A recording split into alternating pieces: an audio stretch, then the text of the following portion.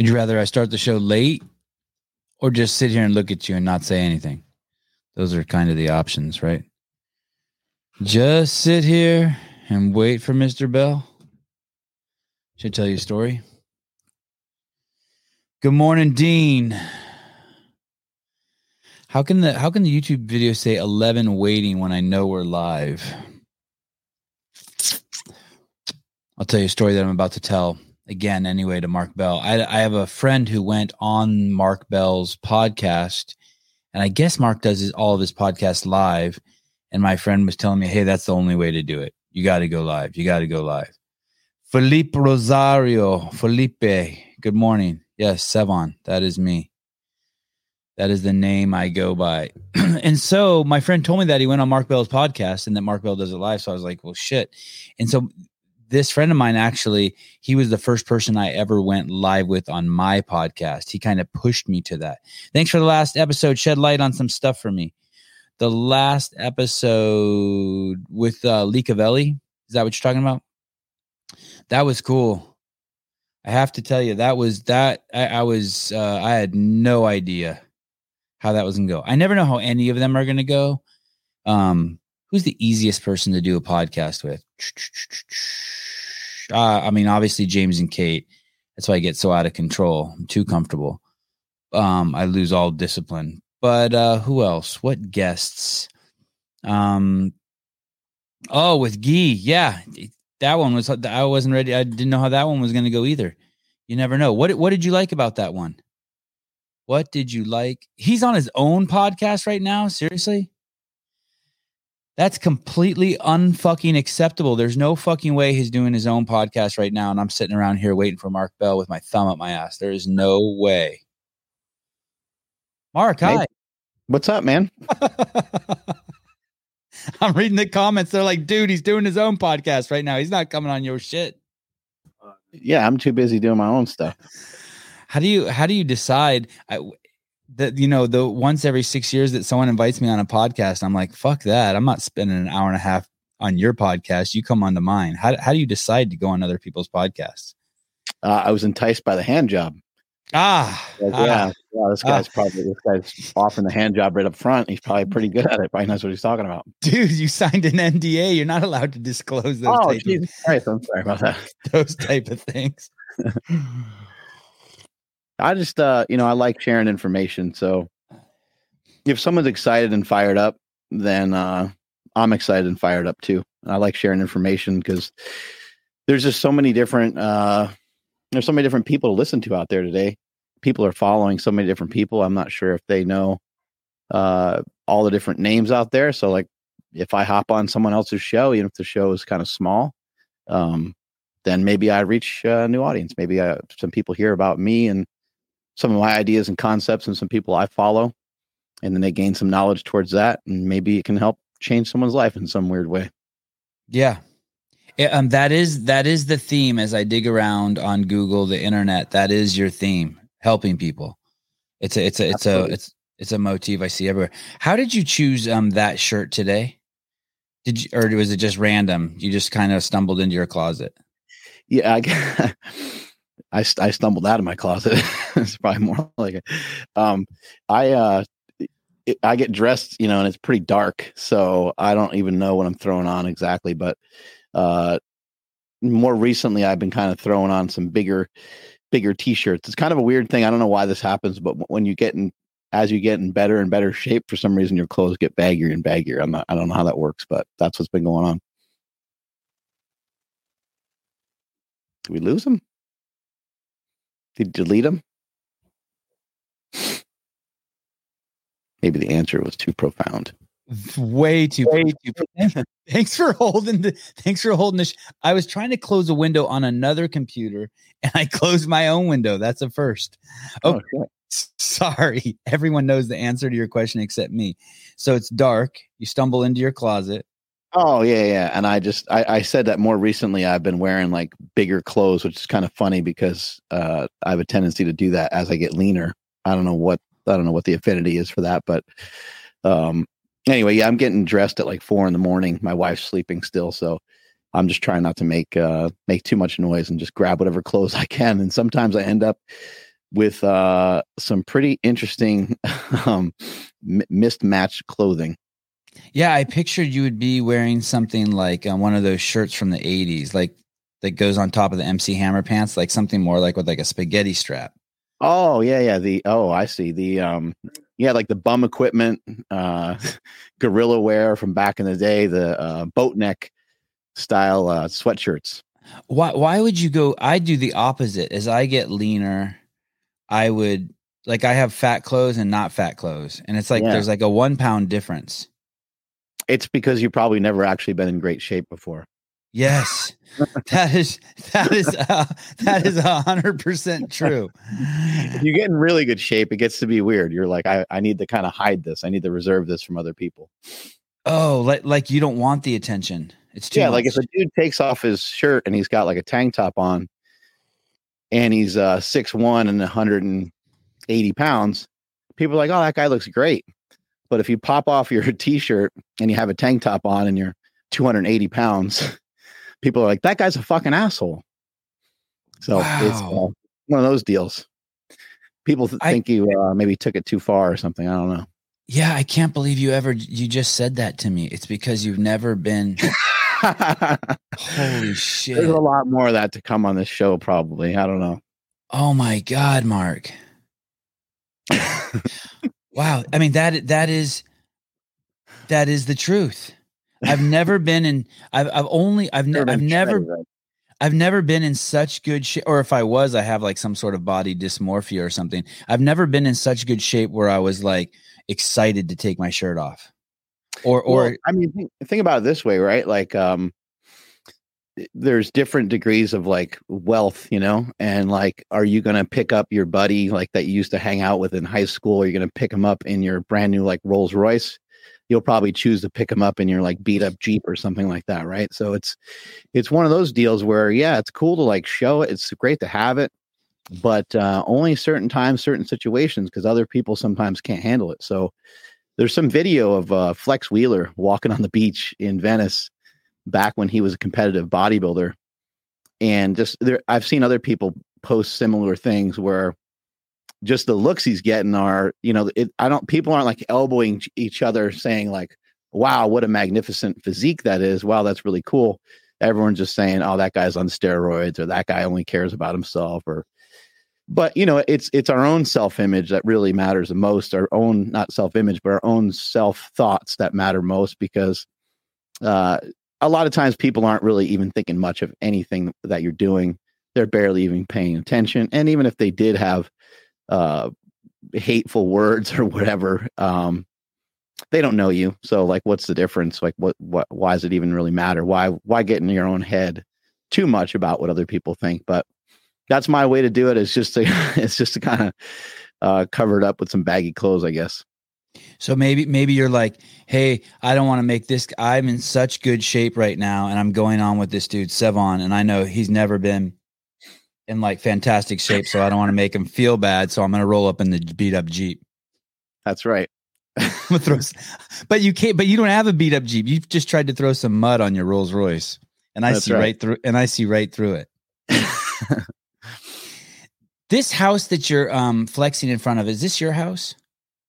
It's a blue house with like a deck on top, or gray. I'm not sure what you're looking at. Can you show me? I probably could if I knew how. If I had an engineer like you, if I was big time like you. It's you with the blue slingshot over your shoulder, and you got this double. Oh no, that's not my home. That's in New Jersey. Oh yeah.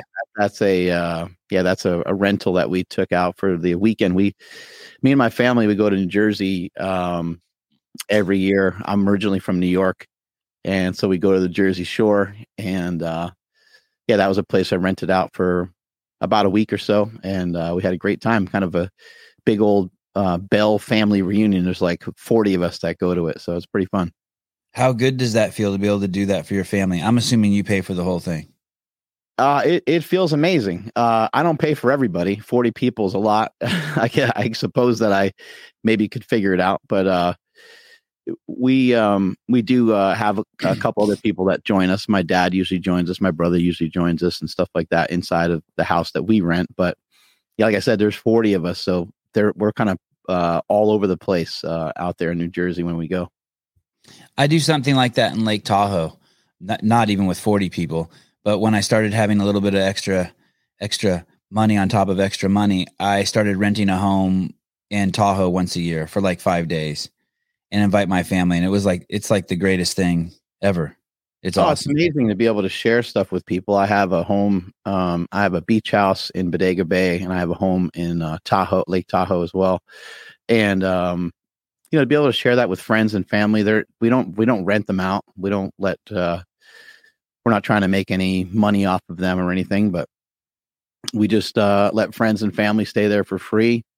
And even some employees and stuff like that whenever they want, really, just as long as we're not there. And, it works out great. And I was able to buy a home for my dad. I was able to buy a car for my dad. I was able to buy a car for my brother. And yeah, just the invention of the slingshot and some of the products that I've created over the years have not only created a great life for me, but a lot of the people that I love and care about as well. Dude, that is so awesome. You bought a home for your dad. You know why that's so good too? Is because you get it back. Right. Everything you buy your parents. Yeah. Right. I mean, as long as you don't get hit by a train or something, but they go before you and then you get that shit back. God, it's so cool. I mean, that really is the dream for every kid, right? What's great about life is if your parents don't become a burden on you. What's even greater about life is if you can like help them. Yeah, it feels unbelievable. I mean, to watch my own children, I have a 14-year-old daughter and a 17-year-old son, and to watch them grow into, not fully capable yet, but to watch them grow up into capable human beings that are kind of cooking their own food in the kitchen. And my son's, driving himself back and forth to school and picking up his cousins here and there to go walk around and just have some fun and things like that. It's really neat to watch your kid be able to do really much of anything that you taught them, whether it's they tying their shoes for the first time, or they're brushing their teeth, or they finally use the bathroom the right way and don't just shit their pants or something like that. It really is amazing. So I can't imagine what it's like for my dad, to have a kid that, is later trying to turn things back around on him and showing him my appreciation and my thanks for him. I walk with him every morning as well, just as part of our morning ritual together. And I mean, he's an amazing person. And I always start out whenever somebody asks me about some of the successes I've had with business. I always have to start out and say, hey, man, I don't know what it's like to live any other way. But I grew up with two amazing parents, and that's the ultimate secret weapon. Not everybody gets that, and I understand that. And so for some people, I believe they're starting off a little bit further back if they didn't have parents that were supportive. My parents went to everything all the time, and they still do. When my mother passed about a year ago, but even before that, even when she was sick and even on her worst days and stuff like that, they would both show up to everything. We have a seminar this weekend, and I'm sure my dad will be there. He was here for our last seminar that we did with CT Fletcher. So my dad is always around at these things, even if it's not like his greatest interest. He's like, my son's going to do this thing, and I'm going to be there. Did you walk with him this morning at 6 a.m.? This morning, his knee was banged up a little bit, so we didn't actually walk this morning. But I still got my walk in. I still got my steps in. But we walked yesterday. Mark was in a movie, Bigger, Faster, Stronger. Did I say him in the right order? Something like that. Sounds good enough. And that's how he popped on my radar. I think that movie was from 2008. Right. And that was a co-production between you and your brother? My brother Chris directed it and wrote it. Okay. And the movie was I am I guess kind of a documentary filmmaker. I've made a bunch of them, but this movie really was one of the first ones ever to take it to the next level.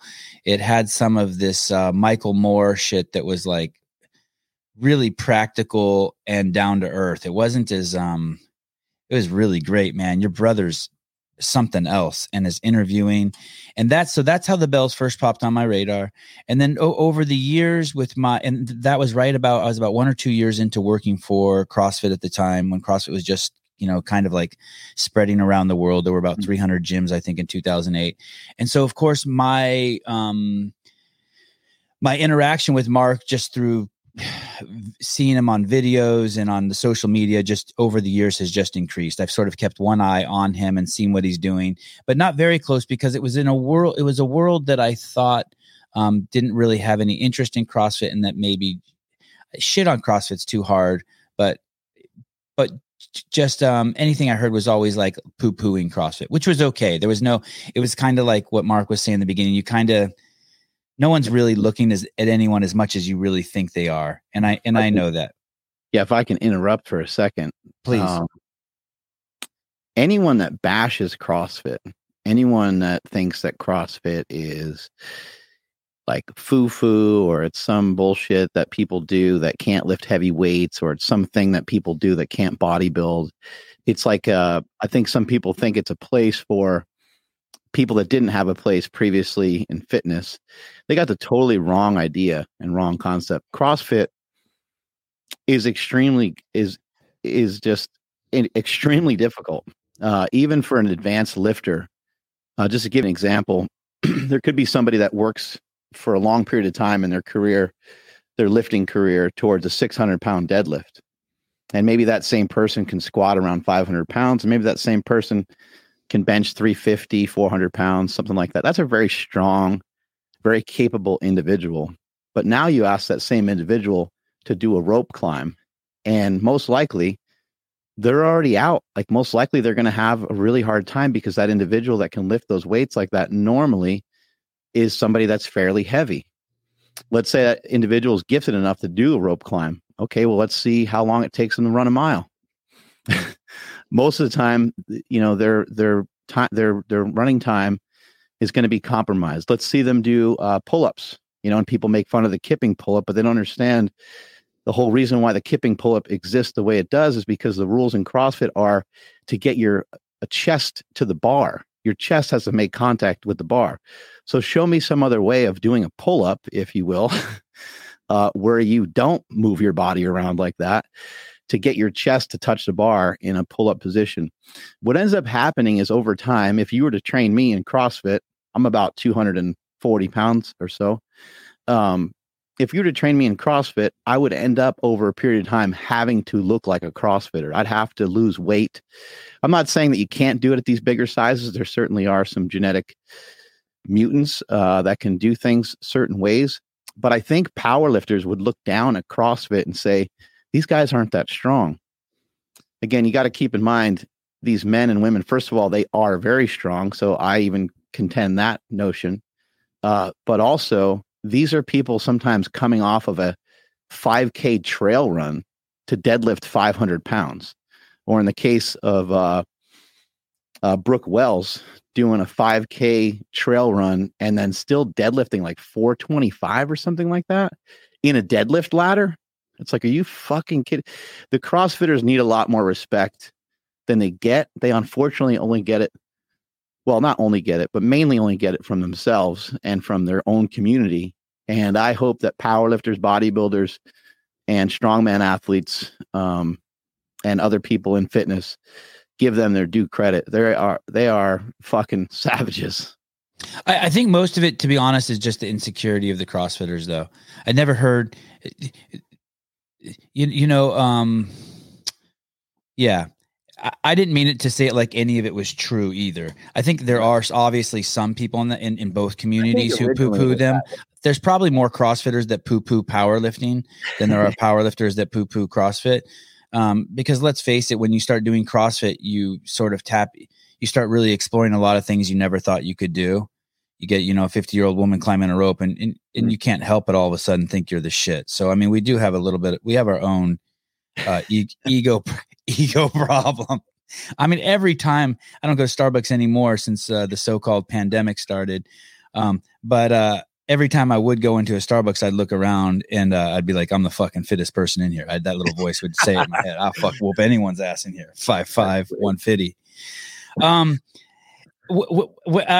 So then finally, he and I always confused you with Jesse Burdick, which is funny because you guys are, as I dig around about you guys are friends.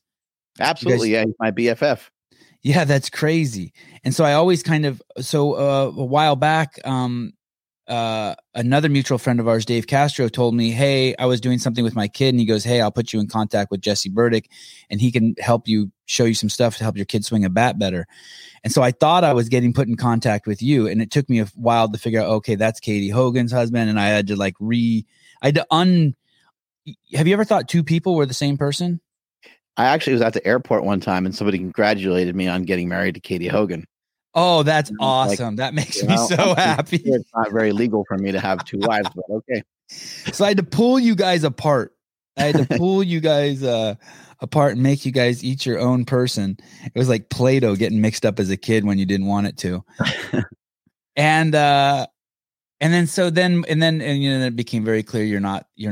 And then I guess Dave went on your podcast and he said you do your podcast live. And then he started just telling me what a bitch I was because I don't do mine live. So then I was like, I can't be a bitch in Dave Castro's eyes. So I started doing mine live. And then he's like, have you had Mark Bell on yet? And I go, nah, he's too big time. I'm working my way up. He goes, dude, he's the nicest guy ever. Now, those words don't come out of Dave's mouth. Do you know what I mean? And I don't even think I've ever heard him use the word nice except to describe you. So I was like, all right, either Dave set me up and this guy's a total prick and Dave wants to see me get fucked, or I'm going to make the attempt. So here we are. And I see that house that you say you got in New Jersey. And what's funny about that is you say you have a vacation home in Discovery Bay. And that's exactly where I thought that was. I thought that was like somewhere in Northern California, like Discovery Bay, or like somewhere outside of Guerneville or something, like the drive to Guerneville. I see homes like that with all the seagulls all over them. Yeah. We have a place out in, it's Bodega Bay is the area. Oh, Bodega Bay. Yeah. But I mean, they all look the same, but Bodega Bay is, it's kind of a hard place to describe because there's a beach there, and it's really interesting. Like somehow, like not that many people seem to know about it, or maybe it's too chill. Like it's not like Santa Cruz. It's not like Santa Monica. It's not like a real beach town, but there's a beach there, and so maybe because the water's cold and things like that. But me and my family, we love it. And people oftentimes, when we do go there, they're like, what do you do when you go there? And we're like, exactly. We do a whole lot of nothing. We go for walks. We go on hikes. We hang around the house. My wife's always messing with a puzzle. Kids are usually playing like board games or sometimes video games. And we're just barbecuing and kind of hanging out. So were you... I want to go back to how the Slingshot came about and how it changed your life. Before the Slingshot, were you just hustling? Before the Slingshot, I was mainly just powerlifting. But how did you make money? I didn't. You didn't? Yeah, I didn't really make much money. I did have my gym, and the gym was making a little bit of money. Don't lie, gyms don't make money. I know, but the gym wasn't always free. So in the beginning, the gym made a little bit of money, and I did a little bit of personal training. And I also started a magazine called Power Magazine, and that was starting to make a little bit of money. But I didn't really do much. I wasn't able to really put up much points on the scoreboard in terms of, bringing in an income. But my wife and I together figured it out enough to where we could, maintain a mortgage and things like that. But we were not financially stable. We were losing our home, and my financial stability was so bad that I had bad credit. I couldn't get a credit card. I couldn't even sign for our house. So my wife and my brother-in-law did instead. And so yeah, things were just sideways. But I have a very like laid back personality. And so while bills were piling up and while different things were going on, I was always like, I don't know, it's going to just work out one day, and my wife was like, shit just doesn't work out. I was like, it will.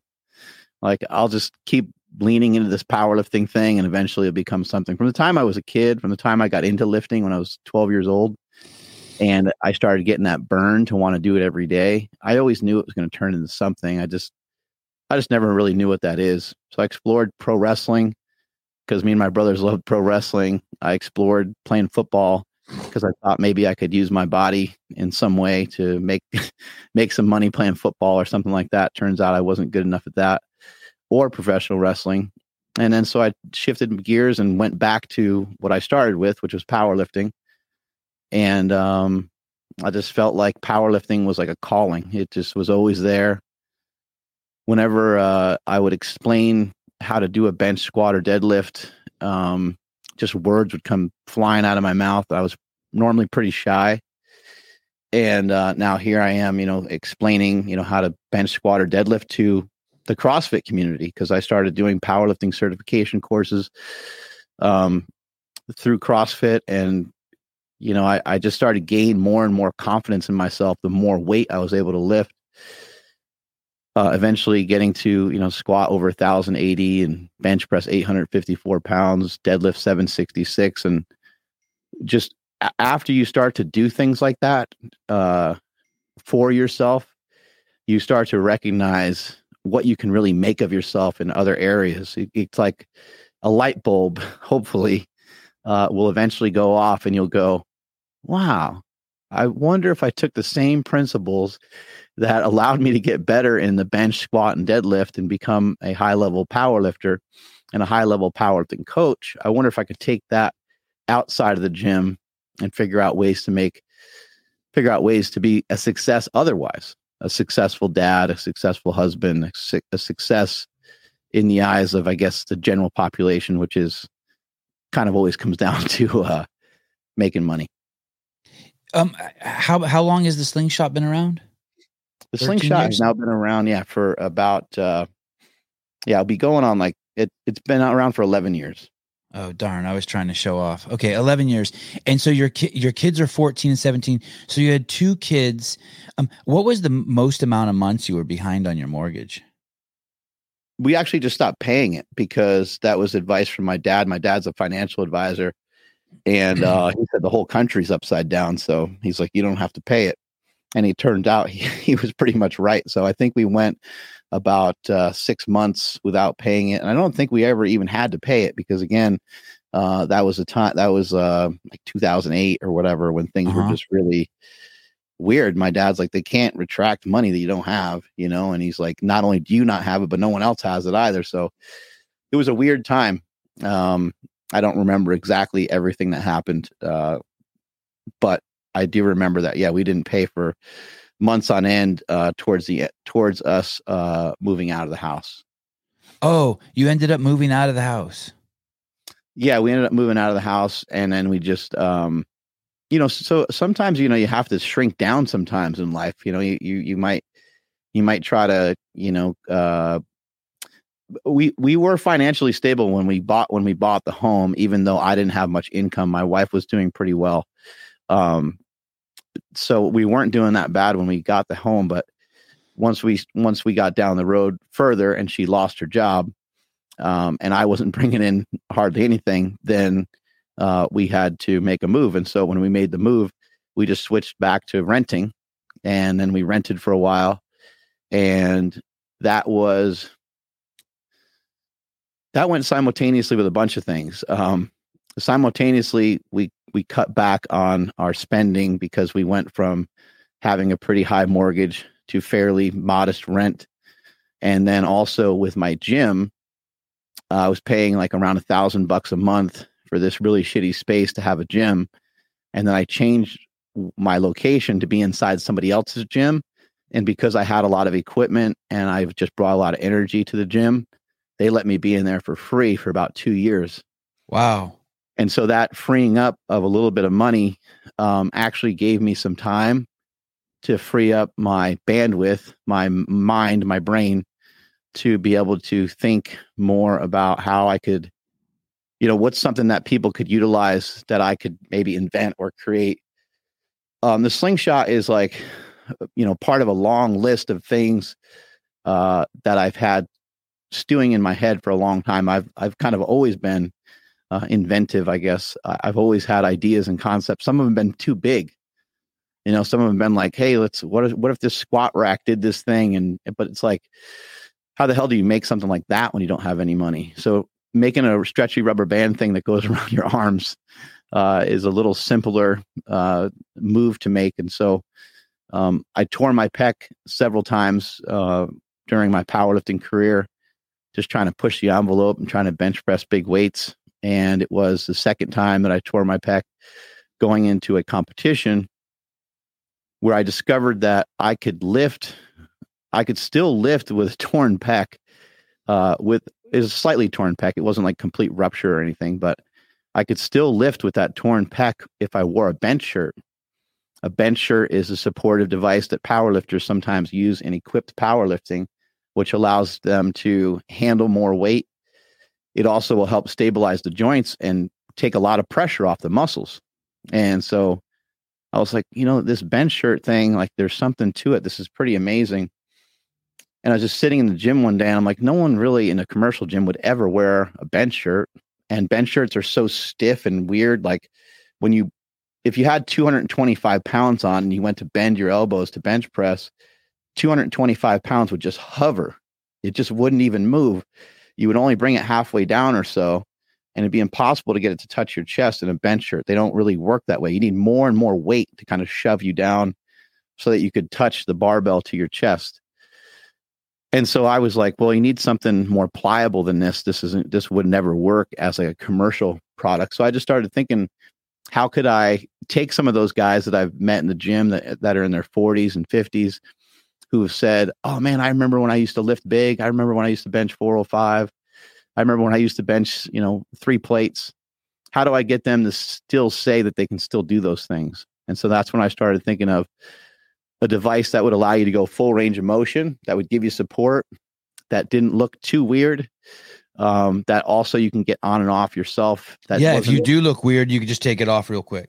All right, I'll wait till that chick walks by and then put the bench shirt is really, really, really, really weird. I've only seen it once. I was up in Canada. You might know the guy. The guy's name is Jay. Oh yeah. I know you're talking about. He's was an all-time world record holder. He was? Jay, Nara. Nara, there you go. I was up there filming with Devin Lorette, and he was friends with Devin Lorette. Devin's the guy that fought Hafthor, the arm wrestler. Mm-hmm. And I met Jay Nara, nicest guy ever. And that was the first time I saw one of those shirts. And it was bizarre. It is I don't know if people really understand what Mark was saying. Like the shirt is so tight that you can't really bring your arm. Like he was saying, even if you put 220 pounds on the bench, your arms still are kind of straight. I didn't know it was that much, but man, it's so weird. It's such a trip. I got a question for you too. But keep going with this story. Sorry to interrupt. Oh, that's okay. Yeah, the bench shirt is definitely a weird thing. And plus you need multiple people to help you get it on. And then once you're in it, you're about that. Kind of like a zombie. Your arms are out in front of you and you really literally can't move. It's hard to even like drink from a water bottle, when you have a bench shirt on. So it's just a weird thing that was adopted by powerlifting. And so I knew that would never be something the mainstream would be too excited about. Plus it hurt. It was very uncomfortable to wear. It would leave these little raspberries all over your chest and arms. And you just looked like you got pinched a million times.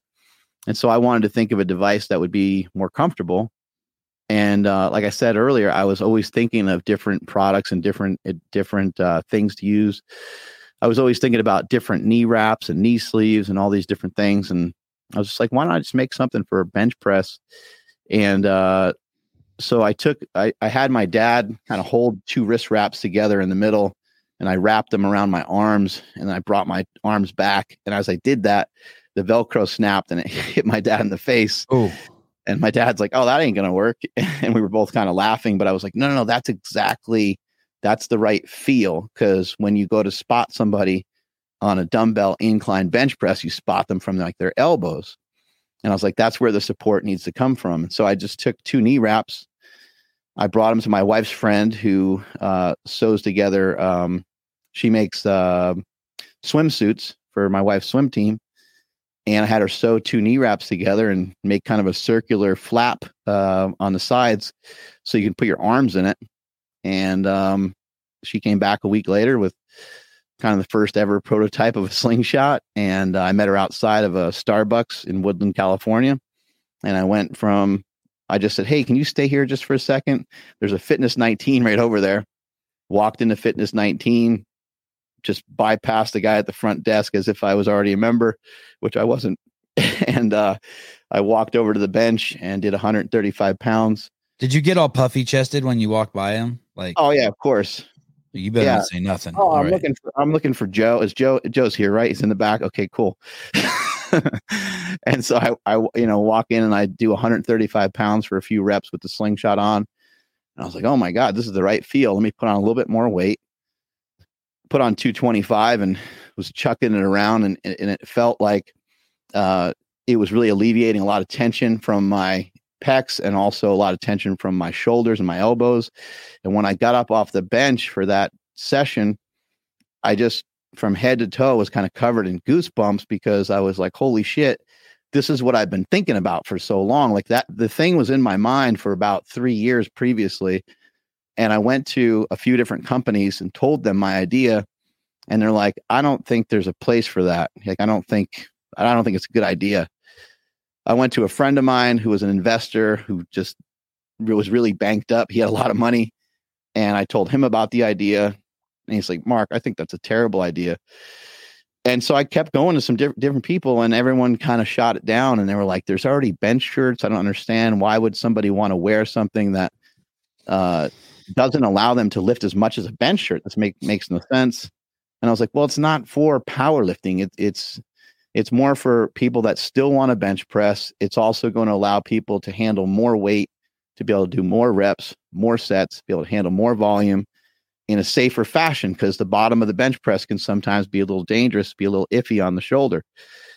And again, yeah, everyone just kind of shot it down. I shot it down myself after a while. I was like, well, this, I don't know, they're probably right. It's probably just an idea that's just that, an idea, maybe I shouldn't make it. And then I got a call after I got done with a workout one morning. And it was my dad, and my dad said, hey, your oldest brother, he's dead. He just died. We're trying to find out more information on what he died from and this and that. And I'm hearing my mom crying and screaming in the background and stuff. And it was probably maybe like 3 days later. Do you deny that when you hear that? What's the brain do when someone says something like that? I mean, you're like your heart like drops down into your stomach, and you feel kind of sick and you're not like sure how to process the information. My brother was a drug addict, on and off most of his life. So have you ever been arrested? Yeah. He's been arrested a bunch of times. Have you ever been arrested? No, I haven't been arrested. Because I've been arrested a few times and there's that feeling. Or like you accidentally did something really bad to someone you didn't mean to do. Like something you did. Yeah. When someone tells you that someone's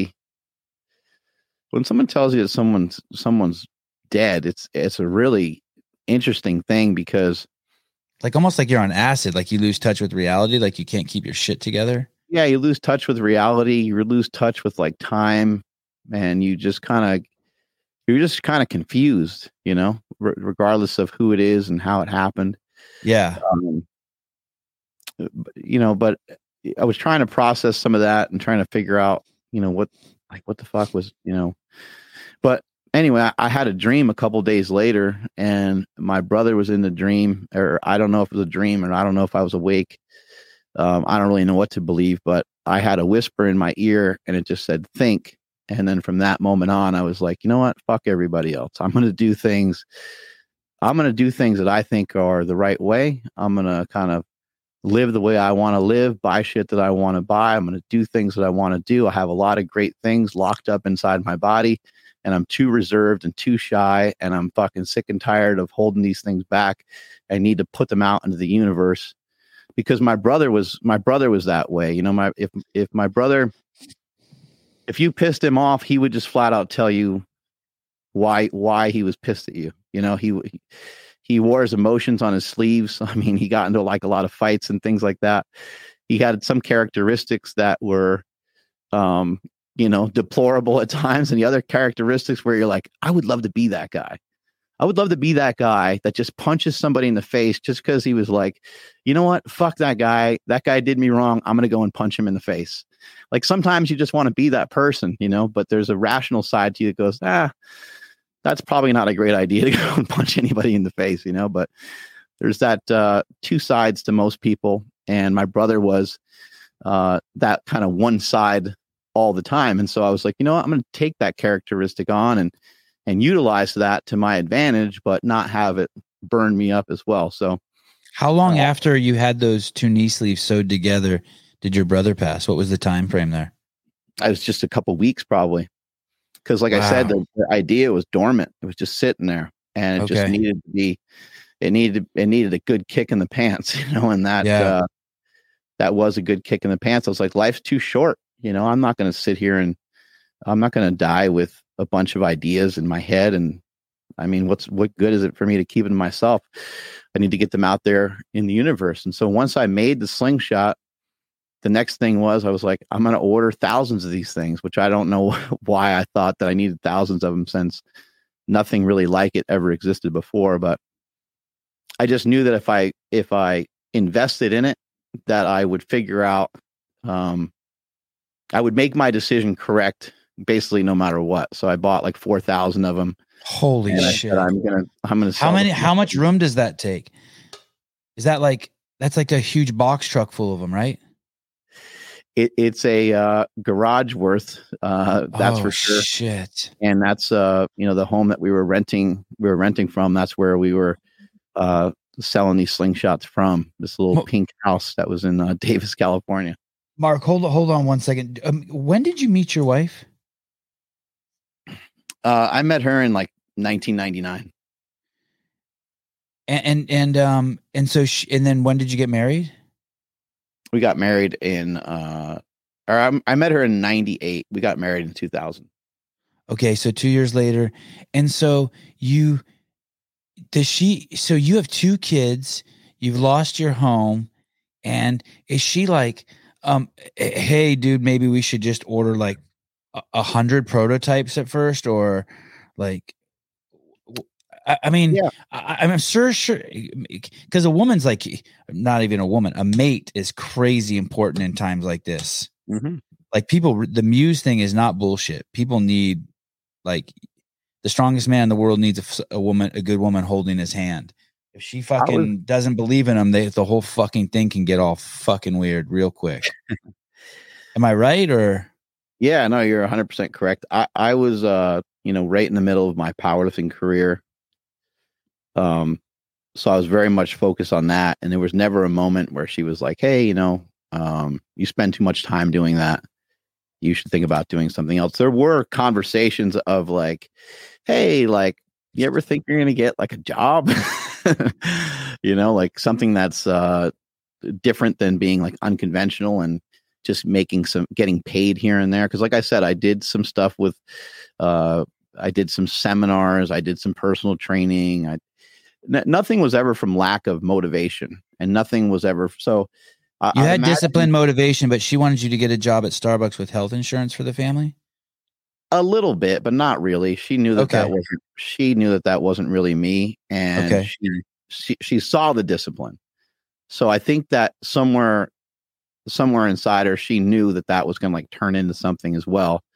When it came to the slingshot, yeah, she was like, you know, she's like, I don't know. And I was like, well, let me just handle it. Cause I really think that this thing's gonna work. Cause she didn't understand like she does understand powerlifting actually pretty well nowadays. But at that time, she didn't understand it that much, and she didn't know what kind of calling there would be for people to care about their bench press, because that's pretty much what the idea is. And the website initially was called How Much You Bench. And so everything was kind of based on this one movement. Most of the times, if you're going to have an invention that is really powerful, a lot of times it's multifaceted. It's something you can do like a lot of different things with, or it's something that's a consumable, like something that you have to use all the time, like toothpaste or something like that, or food. Yeah, like a camera. You can shoot porn with it, or you could shoot insects in your backyard with it. Vast, huge. Yeah, this thing. But you did nail it, because every Tom, Dick, and Harry, even us CrossFitters who are told to hate the bench press, it's a lie. Everyone loves the bench press. Everyone goes back to the bench press. So in that regard, it's kind of like food. It's food of the fitness world. It's like everyone does it, right? Even those, even the closet benchers. That's right. My wife was always supportive, but like I said, there was conversation of, I think like you basically have to get a job because I don't know what the hell we're going to do. But there was that conversation, or there wasn't. There was. Yeah. It was just like, I don't. My mom was a divorce attorney, and I think she told me one time that 50% of all divorces are financially caused by finances. I think that that's true. But like I said, she's always been supportive, all the way to the point where she just kind of started taking that on. She started taking on being the person that orders the slingshots, and now she's basically the CEO of the company and runs everything here. Oh, you're lucky. That's so awesome. Tell me about, so these 4,000 come, and like, do you know how you're going to sell them? Are you just like slinging them like Too Short was slinging cassettes out of his trunk? Basically, yeah. We were selling them anywhere and everywhere that we could. I had a friend who was a longtime employee named Little Smokey, who was literally selling them out of the trunk of his car at like a 24-hour fitness. And he would come back like every week and be like, yeah, man, I sold 6 of them. I sold 4 of them. I sold 10 of them. And I was like, holy shit, like it's actually really going good. We had a website, of course, where we were selling, a handful of them every day. And we were just selling them whatever way we could. But my whole thing was, I already had some inroads with the internet because I wrote on a website called EliteFTS.com with Dave Tate. Uh-huh. And I wrote under the name Jackass for a while and just trolled everybody on there for a long time. And then after that time was up, we kind of revealed my name and who I was. And so I had a little bit of internet clout at the time. I'm one of the first people on YouTube. I still think to this day, there's not anybody in fitness that has more YouTube videos than I do.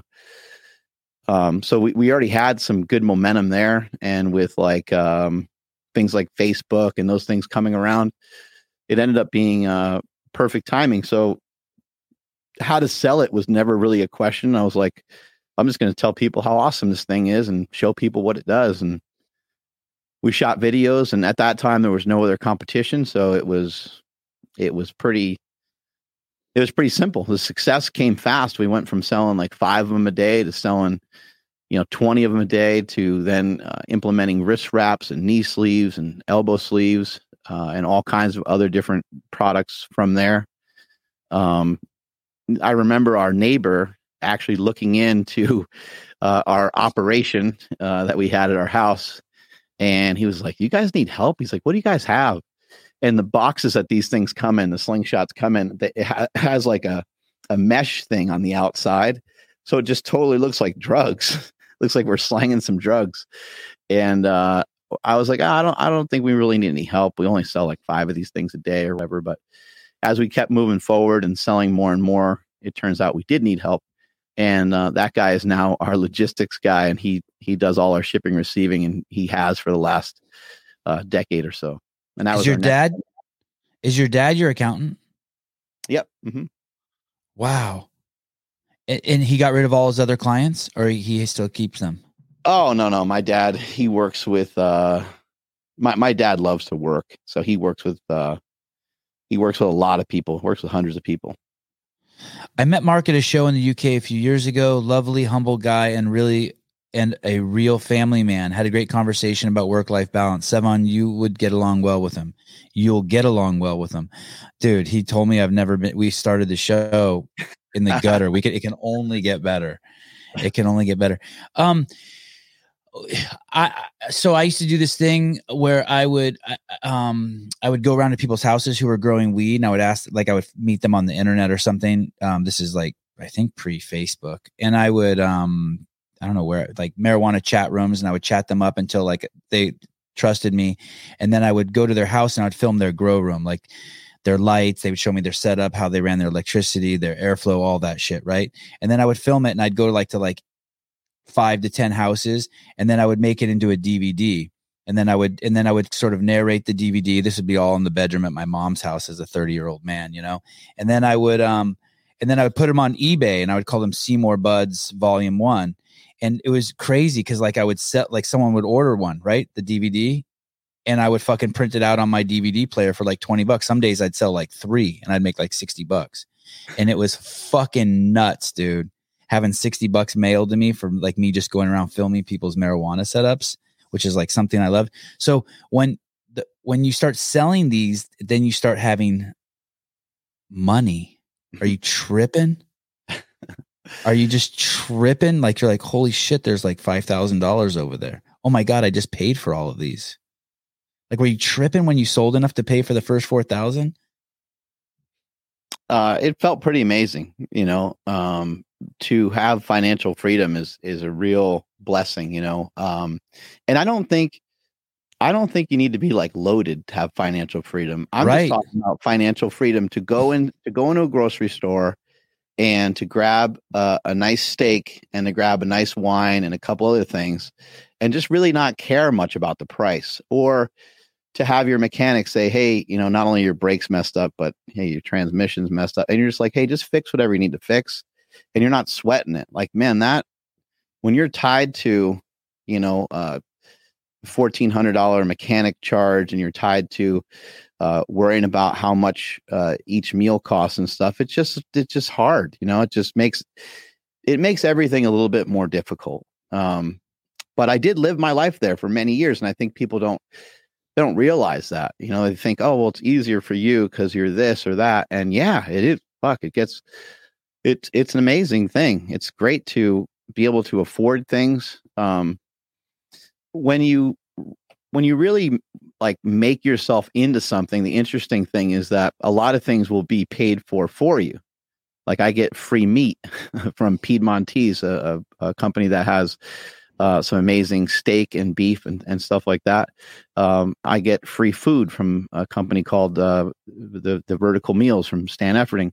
So it's like, you know, you as you kind of build yourself up and you build a reputation, you're getting these things for free. But as you know, nothing's really free. Everything's earned. And so everything is earned. Everything is earned. Everything's earned. I did feel good about having the money, but I was like, it just didn't matter to me much, because I'm like, you know what? I'm already a bad motherfucker. You know, like I took myself from being a little bitch with like 95 pounds on my back when I was a kid to try to squat, remembering how bad it hurt my neck and my upper traps and my back just to hold the weight of, you know, to have the barbell on my back, to being able to squat over 1,000 pounds. So I already felt like empowered. I already felt rich. I already felt like I had wealth.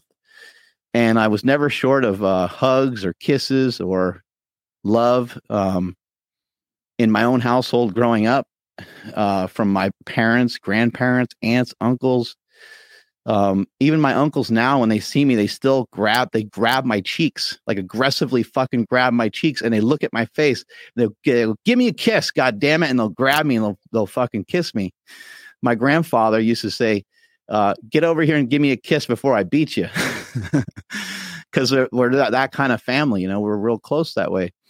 And I'm never short on showing affection to my wife and my kids and stuff too. So I've always been very fortunate to feel really good. There have been times where when I wasn't making money, things were more stressful, where I was thinking, yeah, like, man, I do need to fucking figure some of this stuff out. But at the same time, I felt so good about myself that I was like, you know what? Shit's going to just work out. Like, I'm not a bad person. I'm not a shitty, just because I didn't go to college, just because I didn't get good grades in school, just because I sucked at school, basically. And maybe I don't have some of the same attributes as some other people that I know. That doesn't make me a fucking bad person. If I'm just a good person and I keep putting one foot in front of the other every single day, things are going to work out in my favor, and I'll be able to gain financial freedom. I'll be able to have fitness freedom. I'll be able to have a lot of freedom to do a lot of the things that I want to do. This is the second time you brought up family and love. I was raised in a very similar situation. I'm Armenian, and I had 5 uncles and aunts, and it was almost too much. Like, I was always getting my cheeks pinched, my ears pulled. I was always riding on someone's shoulder. Someone always had like a hand up the back of my shirt, rubbing my back, kissing me. My dad was always pulling in my ears, biting me. My mom, like, every night, like, kissed me to death till I went to bed. I mean, it was a fucking, and what's crazy is now that I have 3 kids, and it's so awesome because I just do all of that to them. And like, I totally get why my parents couldn't, and my uncles couldn't keep their hands off me. It's just like, they're just kids just have healing properties. You just touch them and you feel better. And you also said something else about having 2 loving parents, and that gave you an advantage. I cannot emphasize enough how much I agree with that. I'm a huge believer in the writings of Thomas Sowell. He's an economist, 90-year-old guy from the Hoover Institute. I know who he is, yeah. Okay. And if you start reading some of his books, not you, but the listeners, you will see that the leading correlate for fucking everything is married parents. And that when people start talking about skin color being a correlate, or age, or any of these other things, you'll realize what horseshit it is. Having 2 parents is like, don't get me wrong. Like, my parents were divorced. People turn out okay who, like, both their parents die and they're in an orphanage. Like, there's no doubt that hardship can make incredible people that are way better than Mark and myself, who had loving parents. A hardship's fantastic if you survive it. But man, having 2 parents, congratulations. And it's really impressive to me that you and your wife are still together through all of that. You really have to have, if you don't believe in your mate, don't get married. Like, yeah, marriage is a really, don't get married if you don't believe in them. Marriage is a really interesting thing, but I just think that in terms of like parenting, whether people want to actually get married or not, or to do it through the eyes of like the court or the church or the government, I do think that maybe some people should reevaluate what they think that means to them, and maybe just discover their own way of being married. I know that sounds like, no, I'm with you. It sounds a little bit like a farce, like, oh, well, you're not really married, but are you not really married, like legally? No, I am, but looking back at it, I'm just kind of like, I'm only legally married because we already had our first kid. And at some point I thought, well, shit, if one of us dies, it'll be so much easier if we legally get married. And that's the only reason why we did it. But actually, I'm glad we did. In hindsight, it was a little bit more profound for me than I thought. Yeah. I mean, it's certainly, I think that the idea sometimes behind things, like this idea that, if we allow it to not be illegal to go to school, that we're going to end up with a bunch of young kids that are losers. I think that's the alternative that people think is going to happen. And I think if we recognize that, like, so many people are not paying much attention to religion anymore, especially here in the United States, and we start to recognize that more and more people are kind of falling off in terms of how excited they are to actually officially get married, I think that people think everything's going to go to hell.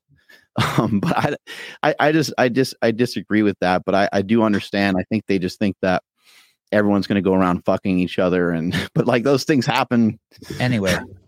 those kind of things happen anyway. I just think we have some traditions, maybe in this. We have some traditions that people should probably just rethink, because I just think that sometimes people aren't really super thoughtful about something that's super powerful like marriage. And it's like, man, could be a real trap. You can get married, have kids, and then feel like you're kind of stuck. People stay together sometimes because of the kids, and it can get to be complicated. Have you only been married once? Yes. Yeah, that's awesome. You're in, I don't know if this is appropriate to say, but your wife looks like she's getting prettier like over time.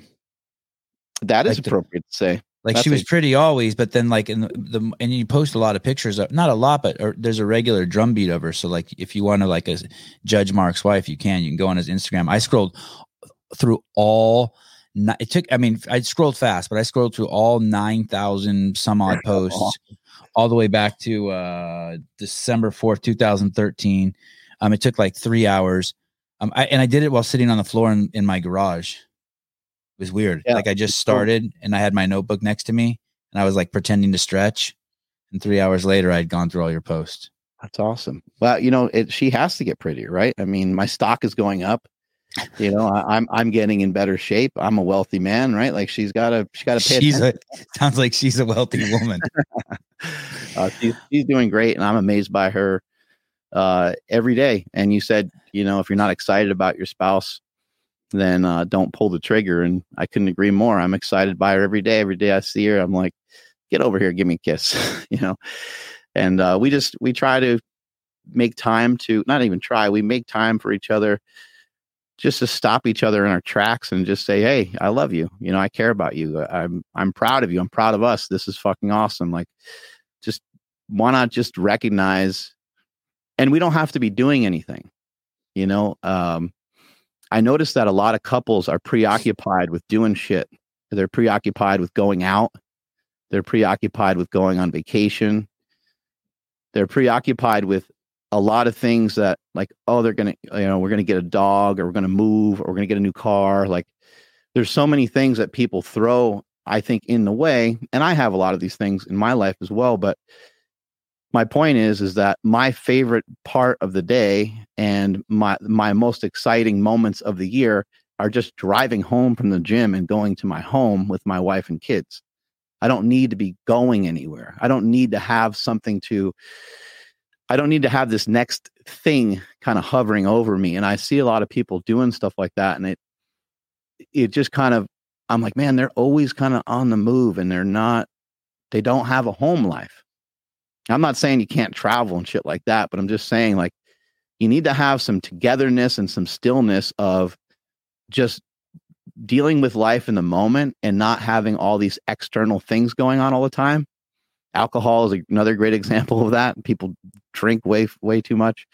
And just care about each other, love each other just for the company and not for the fact that you're going to Hawaii or Disneyland or whatever it might be. Like, why can't you just enjoy each other and enjoy some good food and just hang out?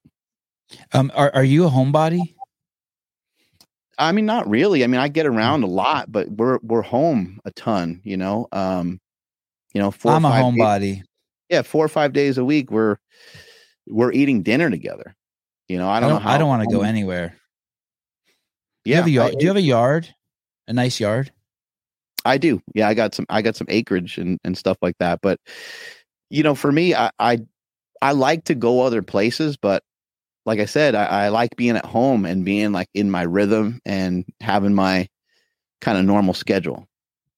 David McFadden, I fucking love Mark Bell. That's you. Thank you, David McFadden. There was this thing. Let me see if I can find it here. While I look for it, I'm going to tell you a story and see if it resonates. I had a guy on yesterday named Licavelli. He's a rapper, and he has a song, Mark, and it's called. Oh, go ahead, check your phone. I'll look for this. Check your phone. Licavelli? Yeah. Do you know who Licavelli is? Mm-mm. Can you read? What do you look at? Who texts you? People are blowing me up. They're telling you how handsome you are. They're like, dude, I can't believe you did this podcast. This is sick. Oh no, wait, we're not live, are we? We are live. Okay, here it is. I want to tell you about this rapper I had on yesterday, Licavelli. But first I want to tell you this while I found it. In one of your posts, it says, attract success. And in that post, and you have a lot of posts, you probably don't remember it, but it finally made me understand what that means to attract success. And it's when you, at least the way I understood it from what you were writing, it was basically you were saying something like, if you are a disciplined person, you will also attract disciplined people. So like there was this girl in college that I fucking really, really liked, and like some meth came around our group. And so we all started doing meth. And then like after a month, like there was like 30 or 40 of us. And after like a month, like half of us stopped, right? It was like, okay, that was fucking a trip, right? And then the other half kept going. And then after like 2 months, that half stopped. And then the other, now it's down to like 7 people, and they kept going. Then after like 3 months, they stopped. And then, every month, like you could tell like, oh shit. I mean, I don't know if you've ever done that shit, but that shit's like hard on you. No, it's so hard on you. It's so hard on you, but it's fun. It's really fun, but it's really hard on you. It feels amazing. There's got to be some reason why people do it. Yeah.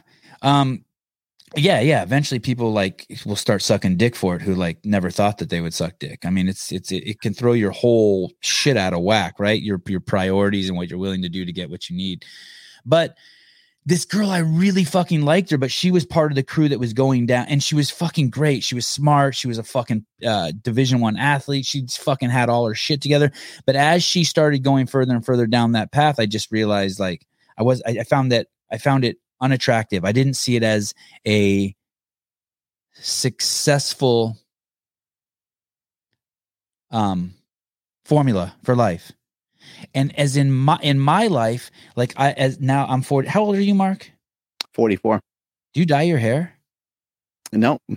Holy shit. Do you have any gray hair? Yeah. There's a little bit coming through here, but yeah, this is from my papa, my dad.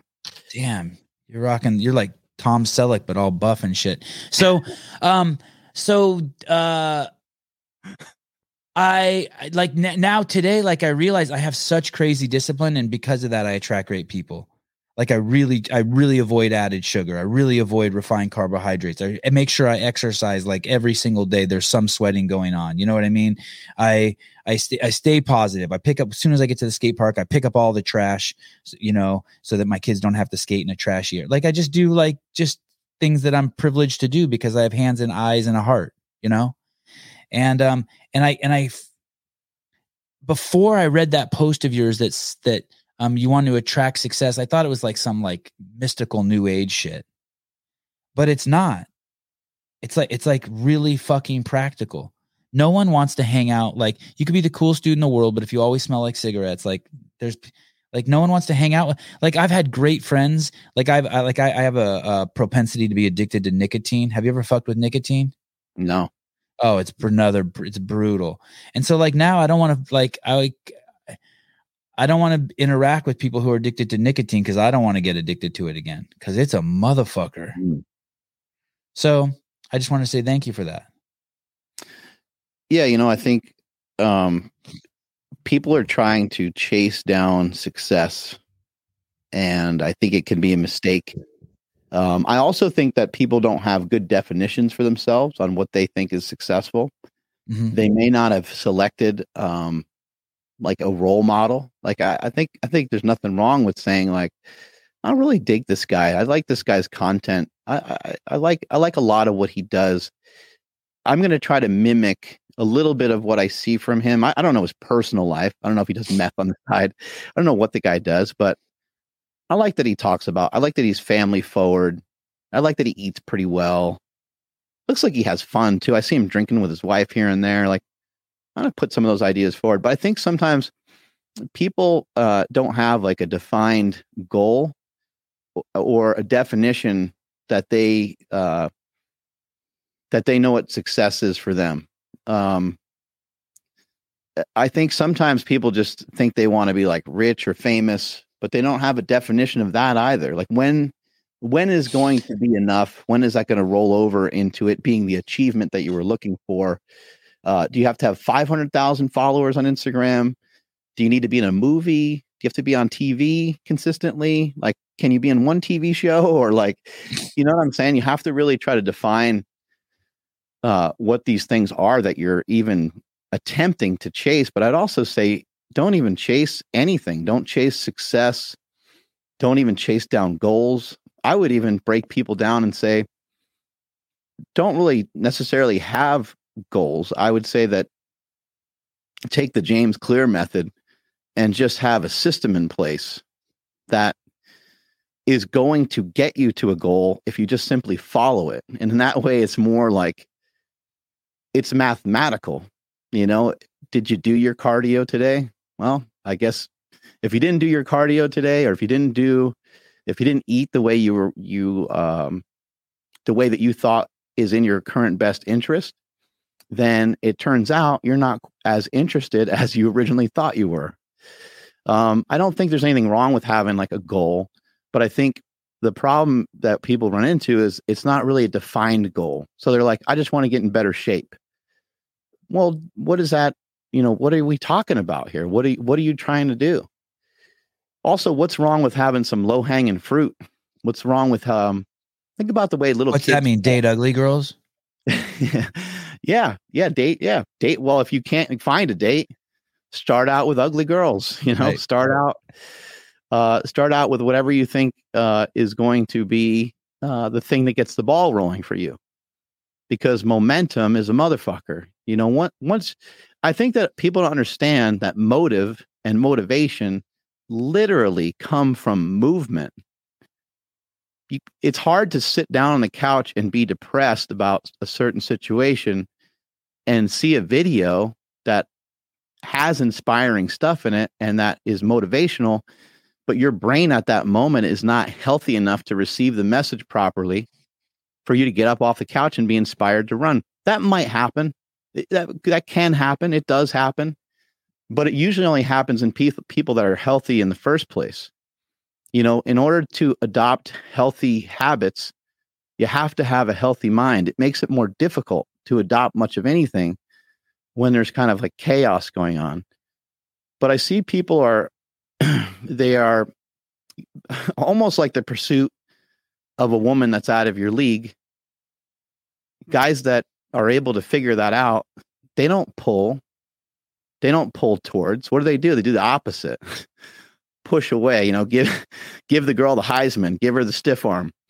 And a lot of times they're going to be intrigued to find out more about you when you do that kind of stuff. And I think success is the same way. If you push success away and you are just pretending as if you don't even know that it's there, if you continue to take the right steps day in and day out, you'll one day bring your head up and you'll look, and there'll be a whole group of people telling you that what you did was great. And then you go, huh? What are you talking about? And they'll say, hey, look how far you traveled. Look how you walked 1,000 miles. Look at how far you came. You lost 100 pounds. You know, you squatted 1,000 pounds. You were able to do this and that. And you're like, you kind of look around and you're like, are they talking about me? I'm not even really sure what they're talking about. All I was doing is doing the right steps every day. So that's the way I look at it, is that you attract success by being an attractive person. And it doesn't necessarily have to do with your looks lining up with the way that everyone thinks is super attractive. It's having attractive habits. And like what you said was really well said, really well put. I think everyone, you know, knows that beautiful girl that would just drink a little too much, and then you see her like throwing up, or seeing her just like not looking so good at the end of the night, and you're like, that's not as good as I thought it would be to kind of hang out with that person. So, you know, if you want success, you attract it by becoming an attractive person and by adopting the many, many great habits that you would need to do that. Have you had Miranda on your podcast, Miranda Alcaraz? I have, yeah. It's kind of a long time ago, but I should probably revisit that again. She was great. What a crazy success. Do you follow what her and Julian are doing with street parking at all? Oh, I know they're just crushing it. Yeah, they're doing a great job with their online coaching and training and stuff, right? Yeah, and they just had their community's crazy, man. They got 32,000 people that are just like in love with each other. The whole community has such great synergy. I watch from afar, and I'm just like I'm inspired. I'm motivated. I like just what she's doing for humanity. But they just had a gathering in Las Vegas with their community. And she sent me some videos from there, and I was just watching them. We both have kids, so we share kids ideas in the DMs and text. But I guess you could say we're friends. It's such a weird world. Like I admire her, and I probably DM with her like almost daily. But it's still weird. Like, but I don't ever see her. So is she my friend? You know. But anyway, so my point is that I had her on the show this a long time ago, and while I was going through her Instagram, I saw this post, and it said successful people have these 3 things, and it was like habits, good habits, passion, and there was another component. I can't remember what it was. Maybe it was discipline. And that it was basically like saying, hey, you don't need goals. And it kind of set me free, because my whole life I've never had goals. But I'm like a crazy habit person. And one of my habits is always to keep refining my habits. And I'm crazy disciplined, and I love fucking structure. And kind of crazy structure, chaotic structure, but I like structure, right? And I like staying in my loop. And you kind of were just nailing that. And like all my things that happened in my life happened because I had good habits, and one of my habits is to keep refining my good habits, right? And then shit just started happening. Every summer, if you plant something in your backyard, even if the gophers are eating 30% of my trees, 10 years from now, it's like, oh shit, I have more avocados than I know what to do with. It's such a great feeling. There's one thing I find really interesting is like I end up sharing out a lot of information that's just like this. And this is the stuff that doesn't get viewed much. This is the stuff that doesn't get as many likes and stuff. But what's encouraging about it is that it's the long game. It's the long game. And what I'm encouraged by, though, is that when I run into people and they say, hey, you know, I really love the content, and I love this, I love that, they'll refer to one of those posts, and they'll say that post hit me at the right time, or it hit me when I needed it most. And thank you so much for that. I really appreciate it. And it makes it all worth it, you know, because I just posted an amazing post from Ben Patrick, who's doing a seminar at my gym this Sunday. He's the knees over toes guy. Oh, I tried to get him on the podcast. He wanted to schedule out till 2028. I was like, I might be dead. He's a busy son of a bitch. But you know, I think people they're looking for the quick stuff. But if you hang in there and you watch some of the long content. I was listening to shit this morning that I did not want to listen to. We have a guest on the show later today that's going to deep dive into fucking every little nuanced thing that you can possibly think of when it comes to like supplements and stuff. And I love all that stuff, but I only like it on the outer part. I don't like listening to it real deep. But as I listened to it real deep, there was so much that I started to get from it. And I think that I wish that more people would be, I know you only have so much time on your hands and stuff like that, but I wish that people would consume the longer content, even when it is on Instagram, even when it is on TikTok. It's only like 3 minutes long, but go and watch what Ben Patrick talks about, because he talked about having like 20,000 followers on Instagram to having, he's got like probably over 1 million now. His shit's going crazy, but he talked about how he got there. And he's like, I had no entertainment for the last 5 years. He's like, no pornography, no movies, no this, no that. But he went into the reasons on why. For him, he felt that it was in his best interest to double down and to really focus in on his craft, and to focus in on his work, and to focus in on his job. Then he went on to talk about this story about when he was a little kid, how he raised money to get a Michael Jordan rookie card. It was like $700 or $500 or something. He told parents, he told friends and family that, hey, you know, Christmas, birthday, only give me money. You know, and he worked and he traded cards and did all these things, and he ended up with a Michael Jordan rookie card. So it doesn't mean that for everybody that's what's going to, that it's always going to take that much attention, that you have to be that much of a savage to get to where you're going. But for a lot of people, it's going to mean that there's going to be some FOMO. There's going to be some sort of sacrifices that you're going to have to make as you want to go towards your goal. Anytime that you veer off of the particular system that you're following to get you in the direction that you want to go, just understand that it's because you're not quite as interested as you thought, and or you don't mind it taking a little bit longer time. And for me, I never cared that if it took a longer time, because people would always say, oh, you can't have a family and can't have this and can't have that when you're trying to be an entrepreneur because you won't have time for it. And I'm like, well, let's see. Let's fucking test it out. People say, along the way, because I used to be 330 pounds. Now I'm 230 pounds. I'm under 10% body fat. People say, well, you can't really enjoy a drink. You can't really eat what you want here and there. You're going to have to stay really, really disciplined. Stay under 10% body fat. Like that's a tough thing. To lose 100 pounds, that's a tough thing. You're going to have to be super focused. But what if you're just like, hey, you know what? I don't give a fuck how long it takes me, because greatness cannot be timed. Greatness is something that you do regardless of how long it takes you. So for me, I'm like, I don't care if it takes 10 years, but I'm still going to get there. I'm still getting in better shape. I'm still getting a little stronger. I'm still improving. I went from not being able to run at all to now I can probably run 2 or 3 miles pretty easily, which is not amazing. Dude, but to go from 0 to be able to run something is, I think, fairly substantial. So that's the way I look at a lot of things. You lost 100 pounds. Crazy. Hector wrote, your goal is to record 500 podcasts. When I make that goal, sorry, Mark, there's a little bit of backstory there, but basically I've told people I'm going to do 500. My goal is just to race to 500 podcasts and then like either tap out or keep going. But how this thing started is I really wanted to spend a lot of time with my kids, and I ended up started doing this podcast. And I still spend a lot of time with my kids. It's the only thing I do besides this podcast. But anyway, I don't know, Hector, if I would say that it was a goal. It's more like an out for me. It's more like I can't. How can I? There's probably a good metaphor or simile for it. But I want to see. I didn't set 500 goals as like the goal. Like I need to get to 500. I want to find an out. I need to see the end of this, even if it's not the real end. I'm okay lying to myself and tricking myself. I need to know that like it's sort of like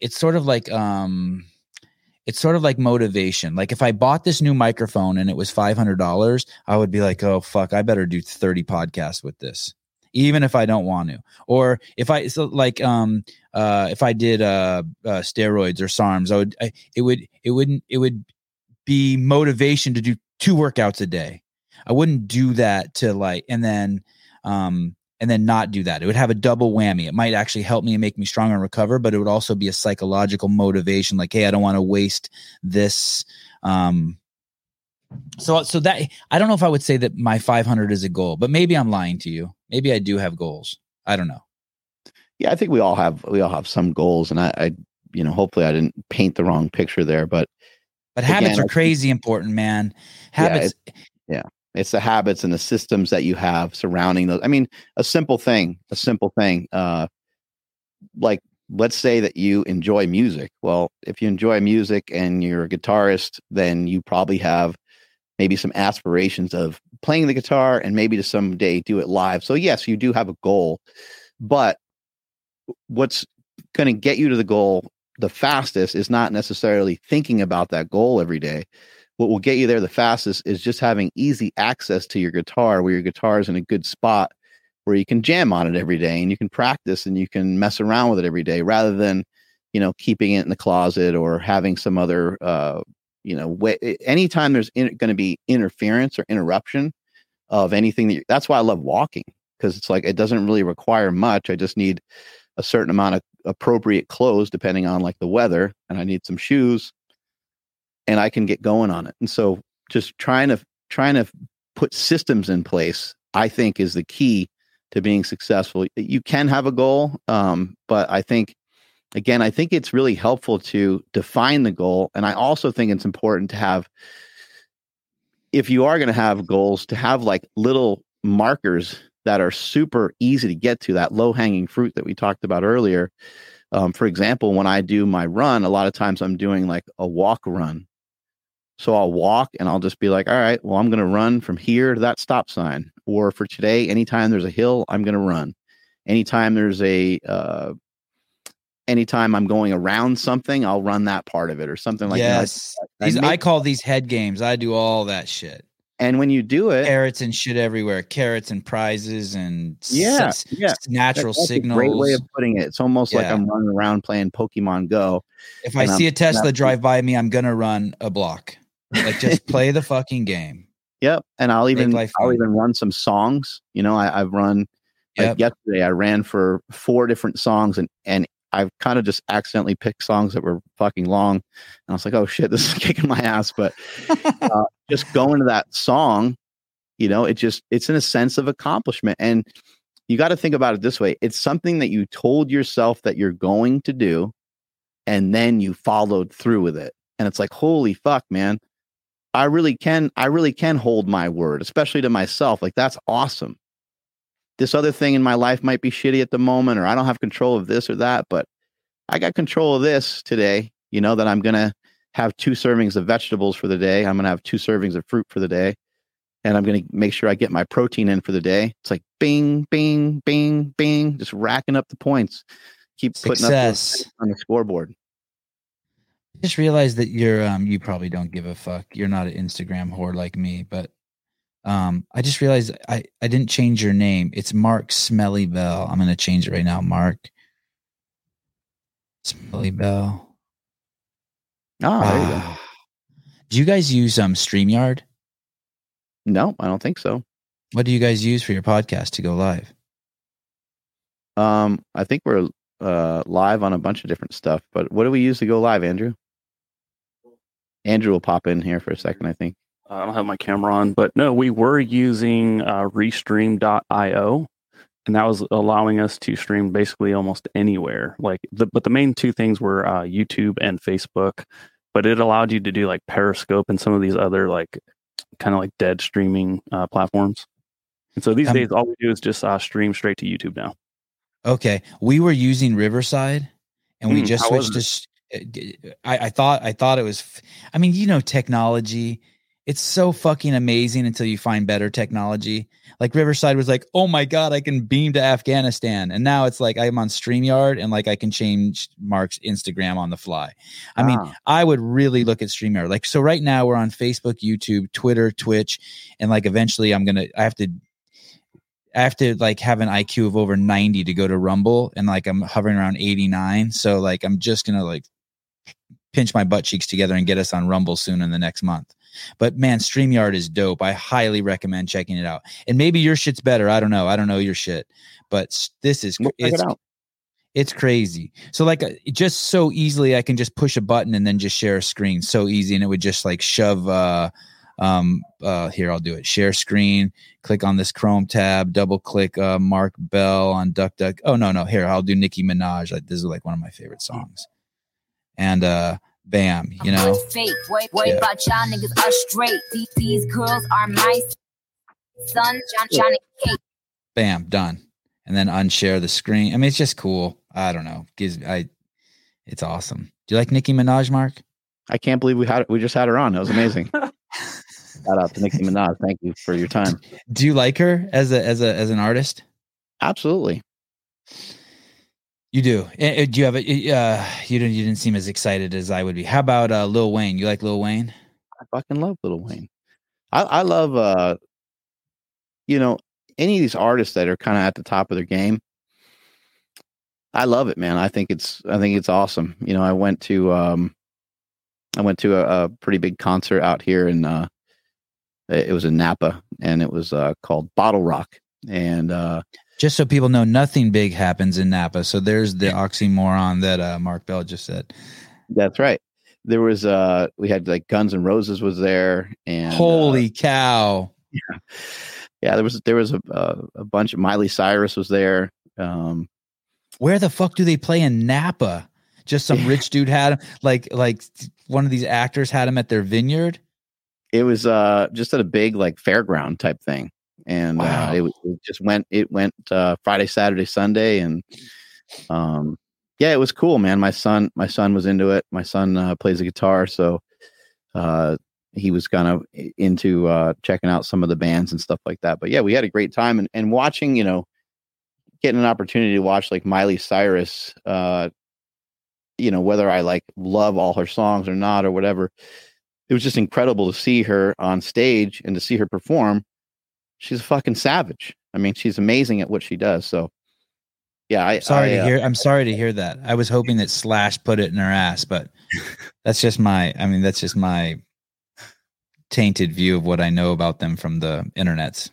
Right. Yeah, no, I mean, Guns N' Roses was awesome. There was a lot of great performances that weekend, but I dig it.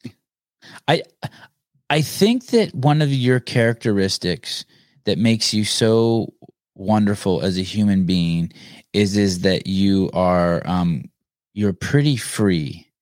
And what do I mean by pretty free? I mean that you don't feel like you have to hide a lot.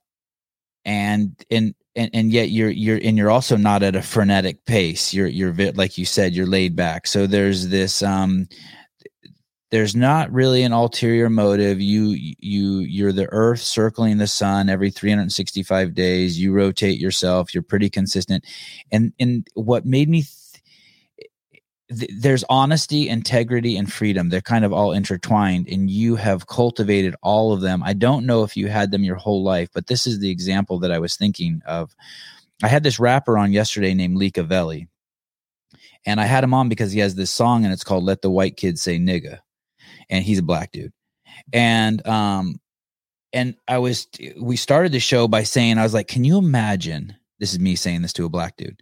Can you imagine being born onto a planet, and when you get there, there's a word waiting for you that if anyone else says you're supposed to be offended by and fucking have to fight someone for?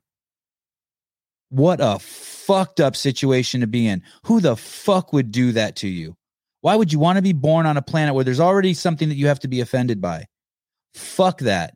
And I'm so fucking proud of you that you're saying, nah, I'm not doing that. 25 years old, I'm not playing that finger fuck. I'm done with that fucking game. Let the white kid say nigga. Like, I'm done with it. I get it. And he was respectful. He's like, yeah, I understand the older generations being offended by it. But like, being offended is the opposite of enlightenment. And it's self-oppression. And it was one of the longest podcasts I've ever done. It was so awesome. So how does this relate to Mark Bell? Because it's all around the steroid talk.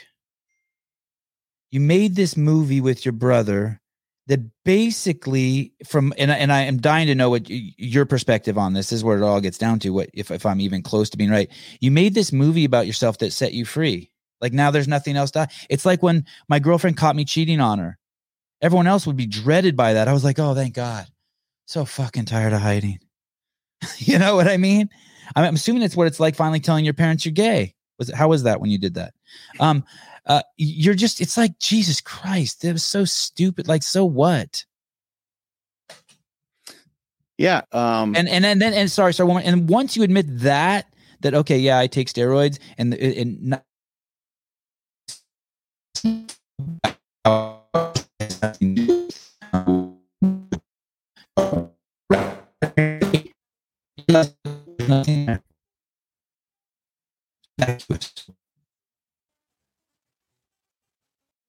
he cut out.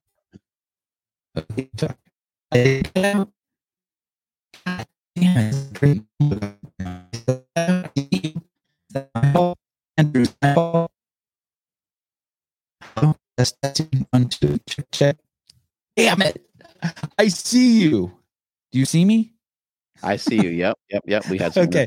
Did you hear any of that fucking dramatic monologue I gave? How about that? I did not.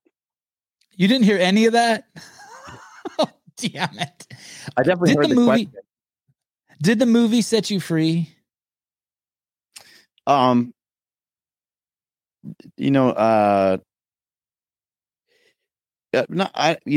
really. Let's see here. So performance enhancing drugs are like, but it's said in the movie. One of the guys in the movie says steroids are as American as apple pie. He tells that to my brother. I've always thought the same thing. I've always thought they're like kind of part of our culture. And And they're part of other cultures too. They've been used like by the Russians, I think, as early as like the 30s or 40s or something ridiculous like that. Like way, way before, whatever the case is. Maybe I'm saying a little too early, but whatever the case is, performance enhancing drugs have been involved in like the Olympics and been around for a really long time. From the time I was a kid, I didn't idolize and look up to a lot of athletes that weren't on performance enhancing drugs. I looked up to like Hulk Hogan, the Ultimate Warrior, Randy Macho Man Savage, like these top level WWF wrestlers. Now, it wasn't really truly known whether they did or didn't. People didn't talk about it that much, but the gyms that I went to as a kid in Poughkeepsie, New York, guys would talk about, I'm on a Dianabol cycle because I'm getting ready to to do this competition in 3 weeks. And it was just it was just talked about a little bit here and there. People weren't like, real out in the open with it, but it also wasn't like this dirty secret. People talked about it, like some of the trainers and coaches and stuff that I knew, they'd say, "Oh, you're way too young. Like there's no point. Like they're like, Mark, you're gonna make progress pretty much every time you step foot in the gym. So there's the reason why you take them sometimes is because your progress may halt, or you want to try to take it to another level. Well, you're already getting on another level just by being consistent, since training is new for you, since you're a teenager and your hormones are going crazy and stuff." And so it was just sort of like, it was just part of the culture. And then also in powerlifting, when I started out in powerlifting, I was in a drug tested federation, but there are drug tested federations and there's non-drug tested federations. And in the non-drug tested federations, no one's really complaining. In the tested federations, every once in a while, someone will be like, I think so-and-so's a little suspicious. I don't know how they're passing the test. But in general, no one cares. It's like these two divided leagues, and no one really makes a huge deal of it. Once you get outside of that and you start getting into the general public and the general population, that's when they have a misunderstanding of like what's going on and what's happening. And I kind of think that people just throw around the word steroid and they think that it maybe, automatically does something for you, or automatically does something to you. It does help. It helps you build muscle mass. People will sometimes refer to this study where I think for several weeks there was a group that took steroids and a group that didn't, and both groups trained the group that was natural worked out, and the group that was taking performance enhancing drugs didn't work out. And the group that took steroids improved their bench press without working out, maybe a little bit more, even so, than the natural people that were working out. But those things you get to play that card one time. Steroids will give you an increase in muscle mass one time. They don't give you increase in muscle mass in perpetuity. So whatever your genetic potential is, you might reach your genetic potential to a certain degree. No one really knows what that is. Then if you take steroids, it might give you a bump, 5%, 7%, 10%. I don't know what the percentage is, but you get it one time. You don't get to do it forever. And then from there, you would have to continue to take more and more drugs or get into different kind of drugs if you're trying to be like a pro bodybuilder or something of that nature. But still, the underpinning thing and the thing that would still need to be worked on a lot is your habits. And there's not a steroid for that. You can't take, there's things now that you can take that can help with dopamine and serotonin. I think if you figured it out the right way, maybe you can come up with something, but there's not something that's going to replace the cardio work that you do. There's not something that's going to replace the hour of training that you're going to do. They kind of help with recovery, but they also allow you to do more. And whenever you can do more, you end up with a little bit more damage. So just because you take steroids doesn't mean you don't feel your workouts, doesn't mean that you're not sore. So there's tons of misconceptions about it. But for me, saying that I took them in the movie, it did feel really good just to kind of flat out say that I did them. but it didn't necessarily feel like I was holding on to any sort of secret, especially because like just how big and strong I was like, if anyone knows anything about anything, I bench pressed 705 pounds in the movie, and I squatted like 900 pounds in the movie or something like that. So it's like, and I just looked fucking jacked. I'm just thinking like anyone that has been working out for even a couple months and has read a couple magazines and stuff, they probably know that people utilize these drugs. So it wasn't like some sort of big coming out party or some big review. So then where does it come from? Where does this sort of this honesty and integrity? Are you uncomfortable lying? I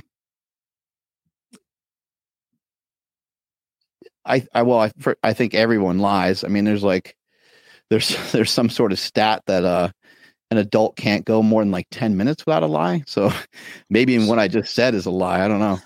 People lie all the time. I'm a liar. I lie all the time about stuff. You just do sometimes. I don't know why exactly, but so I'm not going to say that I'm, afraid to lie or that I can't lie or some sort of super immensely honest person. But I, just like anybody else, I try to do my best. I do think it's important to give people information, and it's important to give people like context to the information. I wrote an article for my own magazine years ago about how I got in shape, but I also listed out all the different things I was using at the time, because I'm like, I can't leave these things out. This doesn't make any sense. Testosterone, while I did say that testosterone is not going to necessarily just like do all the work for you, it is a motivating factor. Like if you have low testosterone, then you would know what I'm talking about, because you don't even want to get up off the couch. You might even be kind of depressed. But if your testosterone is optimized, not necessarily through the roof, but if it's optimized, that is encouraging to go do stuff. And testosterone will make work even more encouraging. So when you get in the middle of work, you'll be even more invigorated and even more fired up to do the work. So I felt it was really important to list out. It's like, hey, I'm on some thyroid medication. I'm using testosterone, and just like whatever else I was doing at the time. I was like, I need to say this way, because I don't want somebody else to read it and say like, all right, I'm going to do what Mark did and I'm going to lose, 50 pounds this way. I was like, well, they need to know the whole story. They need to know that it wasn't just the diet. The diet is a big factor. And I would conjecture and say that I would end up with really great results without the pharmaceuticals. But I'm like, I don't know any other way. This is the way that I did it. This is the way I chose to do it. So I'm going to share it that way. When you started, what really got me like doing backflips over you is when I saw September, because I'm like a huge walker. Me and my wife now, like my whole life, I've just been a huge walker. I've always been into like walking. Okay, I'm going to walk across town. It's 20 miles, or I'm going to get up like 4 a.m. and walk to this job interview that's at 9 a.m. That's 12 miles away. Like I just always thought that was cool. And I went through the whole hippie phase. I was barefoot for 2 years, and I just always walking's dope. When you walk I don't know if I've ever walked 50 miles straight. When did you injure yourself doing that by any chance, or how long did it take to recover from that? Yeah, it was pretty crazy. I saw videos of people talking about it, and my son is actually the one that brought it up to me. He just said, how many steps are you do in a day? And I was like, I don't know. I do like 10 or 20,000 here and there. It really wasn't that crazy at the time. And he's like, one day you should just do like 100,000 steps. Your son told you this? Yeah. And I was like, oh my God. He's a good dude. So then I looked it up online, and it turns out there were some people that did it, and they were complaining about their feet and stuff during the walk. They like vlogged it. And I'm like, man, I think these guys are pussies. They can't be that bad, But I'm like, it does take it takes, almost all day. It does take many, many hours to go that far. So I really wanted to join you under the shovels, man. That would have been dope. Yeah, I really wanted to do that. Okay, sorry, go on. Been really cool. And so during it wasn't that bad. But there were times where it felt like my legs were going to cramp up and stuff like that a couple times. And I was drinking water and doing stuff. I tried to sit down here and there, but nothing would alleviate the tension. And so what I started doing is I started walking backwards here and there. Oh yeah, But- yeah. I saw that in the video. Yeah, as you get fatigued and tired, you know, you're just like, man, if I have a misstep, I don't know what's going to happen. Anyway, You started During- getting stiff. That is that what it's like, stiff and like seizing up, like the tendons, like all the wires inside you, whatever those wires are called, the tendons and ligaments, they start to you start to get really stiff. You start to feel it a lot in your shoulders and even like your upper back and stuff like that. And it got to a point where it kind of became a battle of like attrition. You know, I had to avoid the sun for a while and stuff because it was getting warm. I was like, I can't really walk that way anymore because that way there's no shade and I'm going to get crushed. And so I had to think about it more. And I started getting like a rash on the back of my legs. I don't know what the hell that was. So there was some weird shit going on. But all in all, like the entire walk wasn't that crazy. But the aftermath was my ankles swelled up quite a bit. And it took me like 6 or 7 days to be like, maybe even more, maybe more like 8 days or so to be kind of back to normal. I gained a ton of weight from it, which is kind of interesting. Yeah, that's weird. Is that inflammation or like what? Like, Yeah, I think it was a lot of inflammation. It was hard for me to get like the swelling out of like my legs. So I had to like I had to lay down on my back and kind of put my feet up, get my feet up above like my heart basically. And I had to do that for a couple of days. So it was definitely, you know, harder than I anticipated. I've had my hands swell on walks. It's weird. Like you can't even close them. It's so weird. Yeah, they get real puffy from kind of if you're swinging your arms pretty good. Yeah, real puffy. Oh God, I hope I wasn't doing that. I hope I didn't look like one. I try to look cool when I'm walking. Do you follow the CrossFit scene at all? Do you know who Ricky Garrard is, the guy who popped for SARMs? Yeah, I'm a little bit aware of it. Yeah, and I saw that guy was like just crushing everybody one year, and yeah, he got popped. Yep. Yeah. So he was doing an interview the other day. I've always wanted to do. When I was in high school, this guy was going to Mexico to get steroids, and I gave him some money to go to bring some back for me, and then I don't know what happened, but I never got the steroids. And the thought of like taking them has always like excited me, right? Like, fuck, that would be so fucking awesome to go outside, like to be able to change the tire on my car without a car jack, like just hold it up with one hand and take off the lug nuts with the other. And but I'm 49 now, so he's doing this interview with Chase Ingram, and Chase is like asking him what he took, and he said he took this stuff. It's called Rad 140, and this other stuff. I can't remember what it's called. But as he's saying it, I'm like, oh, I'm gonna get that shit. So I look on the internet and I find a website that sells it, and it's like you can buy it like in 70 pills or 140 pills. And I put both of them in the cart. I'm like, oh shit, I can't believe I'm going to get this. And I'm like, and I've had some bad experiences even with creatine. Like I take creatine and my back goes out. So I don't know what the fuck I'm thinking taking this shit. So I go to order it.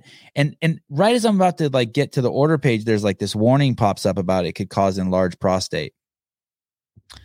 And I already had a dude like stick his finger up my ass a couple of years ago and then tell me I need to go to a specialist. And so I had to have another dude stick his finger up my ass and to tell me I was fine. And I talked to that dude. I was like, hey, you should have anytime you stick a finger up someone's ass, the first dude should be a specialist. There's no need to like. Yeah, to do it twice. No, it's not. It was so uncomfortable. I felt like I did. Excited about this. Have you ever had anything in your ass? I have, yeah. And great. Immediately I felt like I had to take a shit. It was but I'm sure that guy's not having fun either. Is that the sensation you had, that you felt like you had to take a shit, like he breaks the sphincter and all of a sudden you feel like you have to poo? Oh man. Pretty much. Yeah, I had some sort of like crazy stomach thing a couple years ago. And I don't even really know why the guy checked my butt. I'm still trying to figure it out, but I don't know. I had to get like an enema. It was pretty wild. And does it feel good at all? The enema felt great because I felt good after I was done because I was super sick for like 3 weeks. Like it cleaned you out. It cleaned me out. Yeah, I would think maybe there would be some refreshing or nourishing feeling if he would have been squirting something into my ass. But anyway, when I saw that, I just didn't pull the trigger on it. I'm like, I I in the prostate's like connected to the cock and balls and just the whole like. Right. So you like didn't get it. No, I didn't get it. I didn't get it. Do you have it? Do you have any like, is your first reaction is like, yeah, that's not the shit to buy, or is like, you should have tried it? Like, do you fall on either side of the fence when I tell you that story? I think that I think that steroids are, and these aren't steroids, just to be like, right. Like, so that's kind of like mischaracterizing the word, right? Like SARMs aren't steroids, right? I don't know what SARMs, I don't know what category they fall into, but in terms of like testosterone and things like that, like I think they really do have a place. I think they can be really useful for a lot of people. I think they can help to improve people's lives. The only thing that I would say is like, I don't know where you go from there. And especially with like SARMs, because SARMs would really mess with your testosterone levels quite a bit. And so I don't know what the exit strategy is. You know, you mentioned the 500 podcasts. It's like, maybe that's partially like a little bit of an exit strategy. Any good business, you have an exit strategy. For like even my own podcast, I don't have like an exit strategy. There's like, it just goes on. Like, how long are we going to do it for? Is do it forever? I guess. I don't know. And so anything that doesn't have any sort of like exit plan is not great. And I would say like TRT and SARMs and just any investigation into taking anything that's going to alter your hormones, whether it's growth hormone or testosterone, trenbolone, or any of these things. I think it needs to be thought about very, very carefully, because how long are you going to do it for? What are some of the desired results that you're looking for? There's so much that can be done through your nutrition. I know I sound two-faced almost, being a guy that is in a movie talking about steroids now, saying, hey, like, you don't really need them. But I think I have like decent genetics, but I was a pretty good athlete before I ever took anything. I was pretty strong. I weighed probably about 15 pounds less than I do right now. I didn't have this much muscle mass because I was just a kid. And so I don't really know what I would have achieved completely natural. I trained naturally until I was about 25 and had a pretty good physique. And so I would really discourage people from taking stuff because I think it's like, I don't know what the next move is after you take something.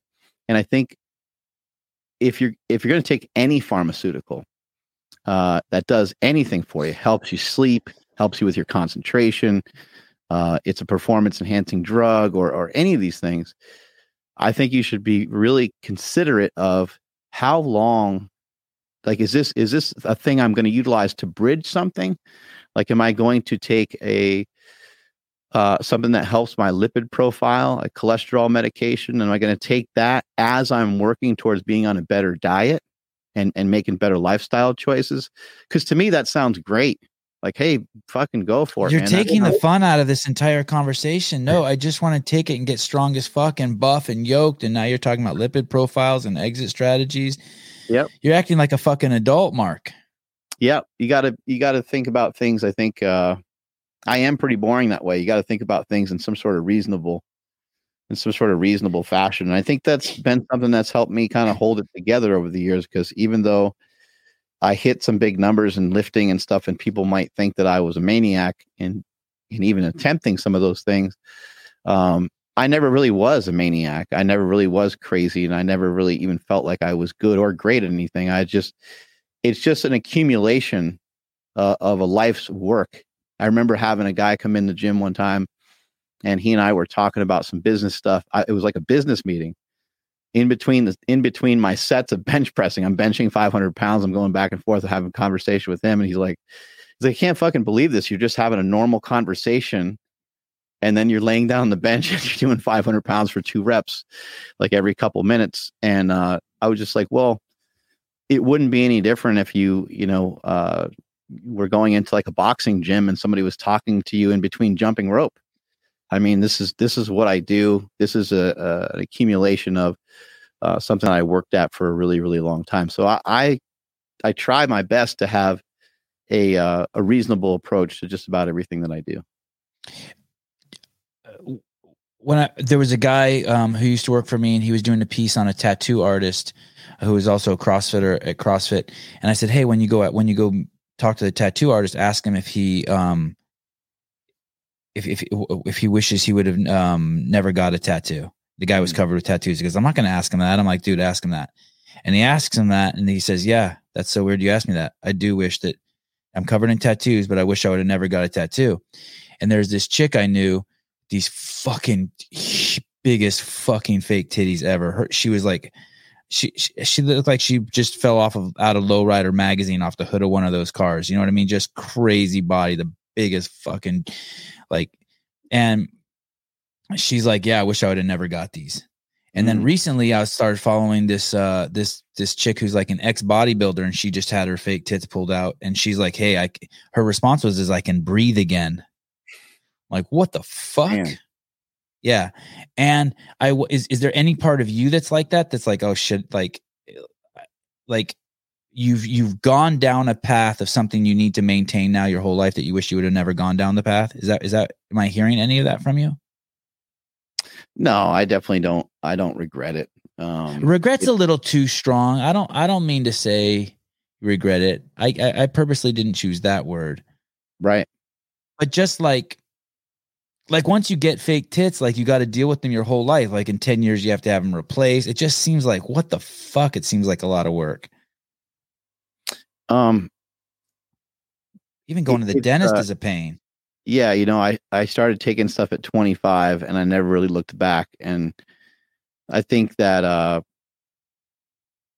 it would be nice to be able to make a choice on whether I want to utilize TRT at this stage in my life, but I don't really have that. It doesn't appear like it's a choice. Let's just put it that way. Like if I came off of everything, I'm on a TRT dosage now, but if I came off of stuff right now, because I'm 44, I'd imagine I would just be lined up to take TRT anyway. So, you know, I'm not really sure of what my natural abilities are at this point to produce testosterone. I know there's ways that I could kind of kickstart it again, and there's things of that nature. But there's also a part of me, even though I did leave powerlifting behind, and I did leave behind, you know, being like super huge and very strong. A part of me is not willing to like surrender everything at the moment. And so if I was to make the decision to like just go off stuff and say, fuck it, it wouldn't be for a couple of years probably, that I'd make that particular decision. But to think back. What do you mean? Like you would, if you decided it would be 2 years of just slowly getting off. Is that what you're saying? Or you mean like you're not even at the age yet where you would consider getting off? From a mental perspective, I'm not really ready for it. You know, because like what happens is, this is really fucked up, but what happens is you actually, some of it can be mitigated a bit, but you actually become worse than you ever were before. So people are like, oh, you just go back to normal. That's like, it doesn't work that way, man. The body keeps score, and the body keeps track of what you were doing and how you've been doing it. And in order for it to reach homeostasis, if I was to come off everything, it's gonna counter correct in a direction that would put me at a very low amount of testosterone for a while. Once I was at a very low testosterone for a while, the body would catch on. The body would say, hey, like now we need to produce this stuff. I don't know what's going on up there, but this shit ain't working anymore the same way that it was. So that process would take a while. I would lose a lot of muscle mass, and it would just be like a literal and figurative kick in the nuts for a while. Let me show you what you'd look like, dude. That's awesome. Especially at 49 years old. That's what you fucking turn into. You turn into this. Yeah. So it's not like I would bounce back to like automatically looking like I was when I was 25, you know? No.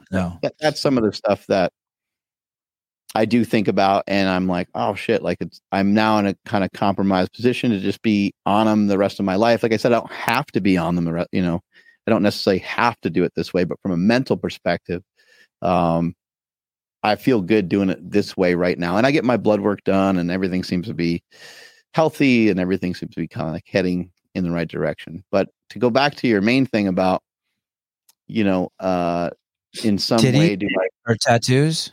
Titties are always my main thing. Yeah, titties and tattoos. To go back to your main question about, whether I kind of rethink whether I should have taken them or not. I like the decision that I made. It made my life part of what it is. And I think that anyone that went through any drug use or abuse would probably say a similar thing, like, hey, part of my story sucks, or I'm not necessarily proud of some of these parts of my story, but they are my story. Without steroids, there's no Slingshot. And without the Slingshot, there's no Slingshot World Headquarters that we have here. So a lot of things were kind of built off the back of those things. And I think if we're just being honest, there's a lot of people out there that are like that. Arnold's like that. A lot of the people we've looked up to over the years that are athletes are like that. I would put Joe Rogan in that category, who uses psychedelics and marijuana. Like,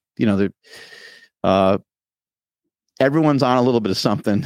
And I think it is part of our culture, and it is a huge part of what kind of makes up the way that you think and the things that you do. You could say to someone, I'm proud of you. And like when I used to work with Dave and he would say, I'm proud of you, I know it's him just alphaing me. I know, like, he's not really proud of me. It's just him, like, it's like he's picking me up and putting me on his shoulders like I'm a little bitch. And it's funny. I like it. It's the Navy SEAL way, right? They say I'm proud of you, but really they're fucking kicking you. I got it. But I don't mean it. And the reason why I'm clarifying, I don't mean it in that context. Are you proud of Joe Rogan for what he's done for humanity? Joe Rogan is dope, man. I listen to him quite a bit. He is dope. What he's done for humanity is fucking nuts. By just not being a fucking liar, by just trying to be honest. Well, he's a guy that's transparent. He's a great example of, maybe in some respects he was like hunting down success in some ways, because sure, he's got the kind of acting background, the entertainment background, the comedic background, Fear Factor, and he's got a lot of accomplishments, and he's very good at what he does. Like it's not his podcast being the podcast that it is based on so many years of like preparation for the podcast without even knowing that he was going to podcast. And so he was kind of like almost sacrificing for the unknown in some way. But yeah, I am proud of what Joe Rogan has done, and it's cool to be in this podcast community. I mean, he kind of launched so much of this. It's really kind of bizarre if you really think about it, because now anyone can have like a show. Everyone does kind of have a show. Yeah, I got a show. You got a show. Dude, you have a real show. It's crazy how many shows you've done.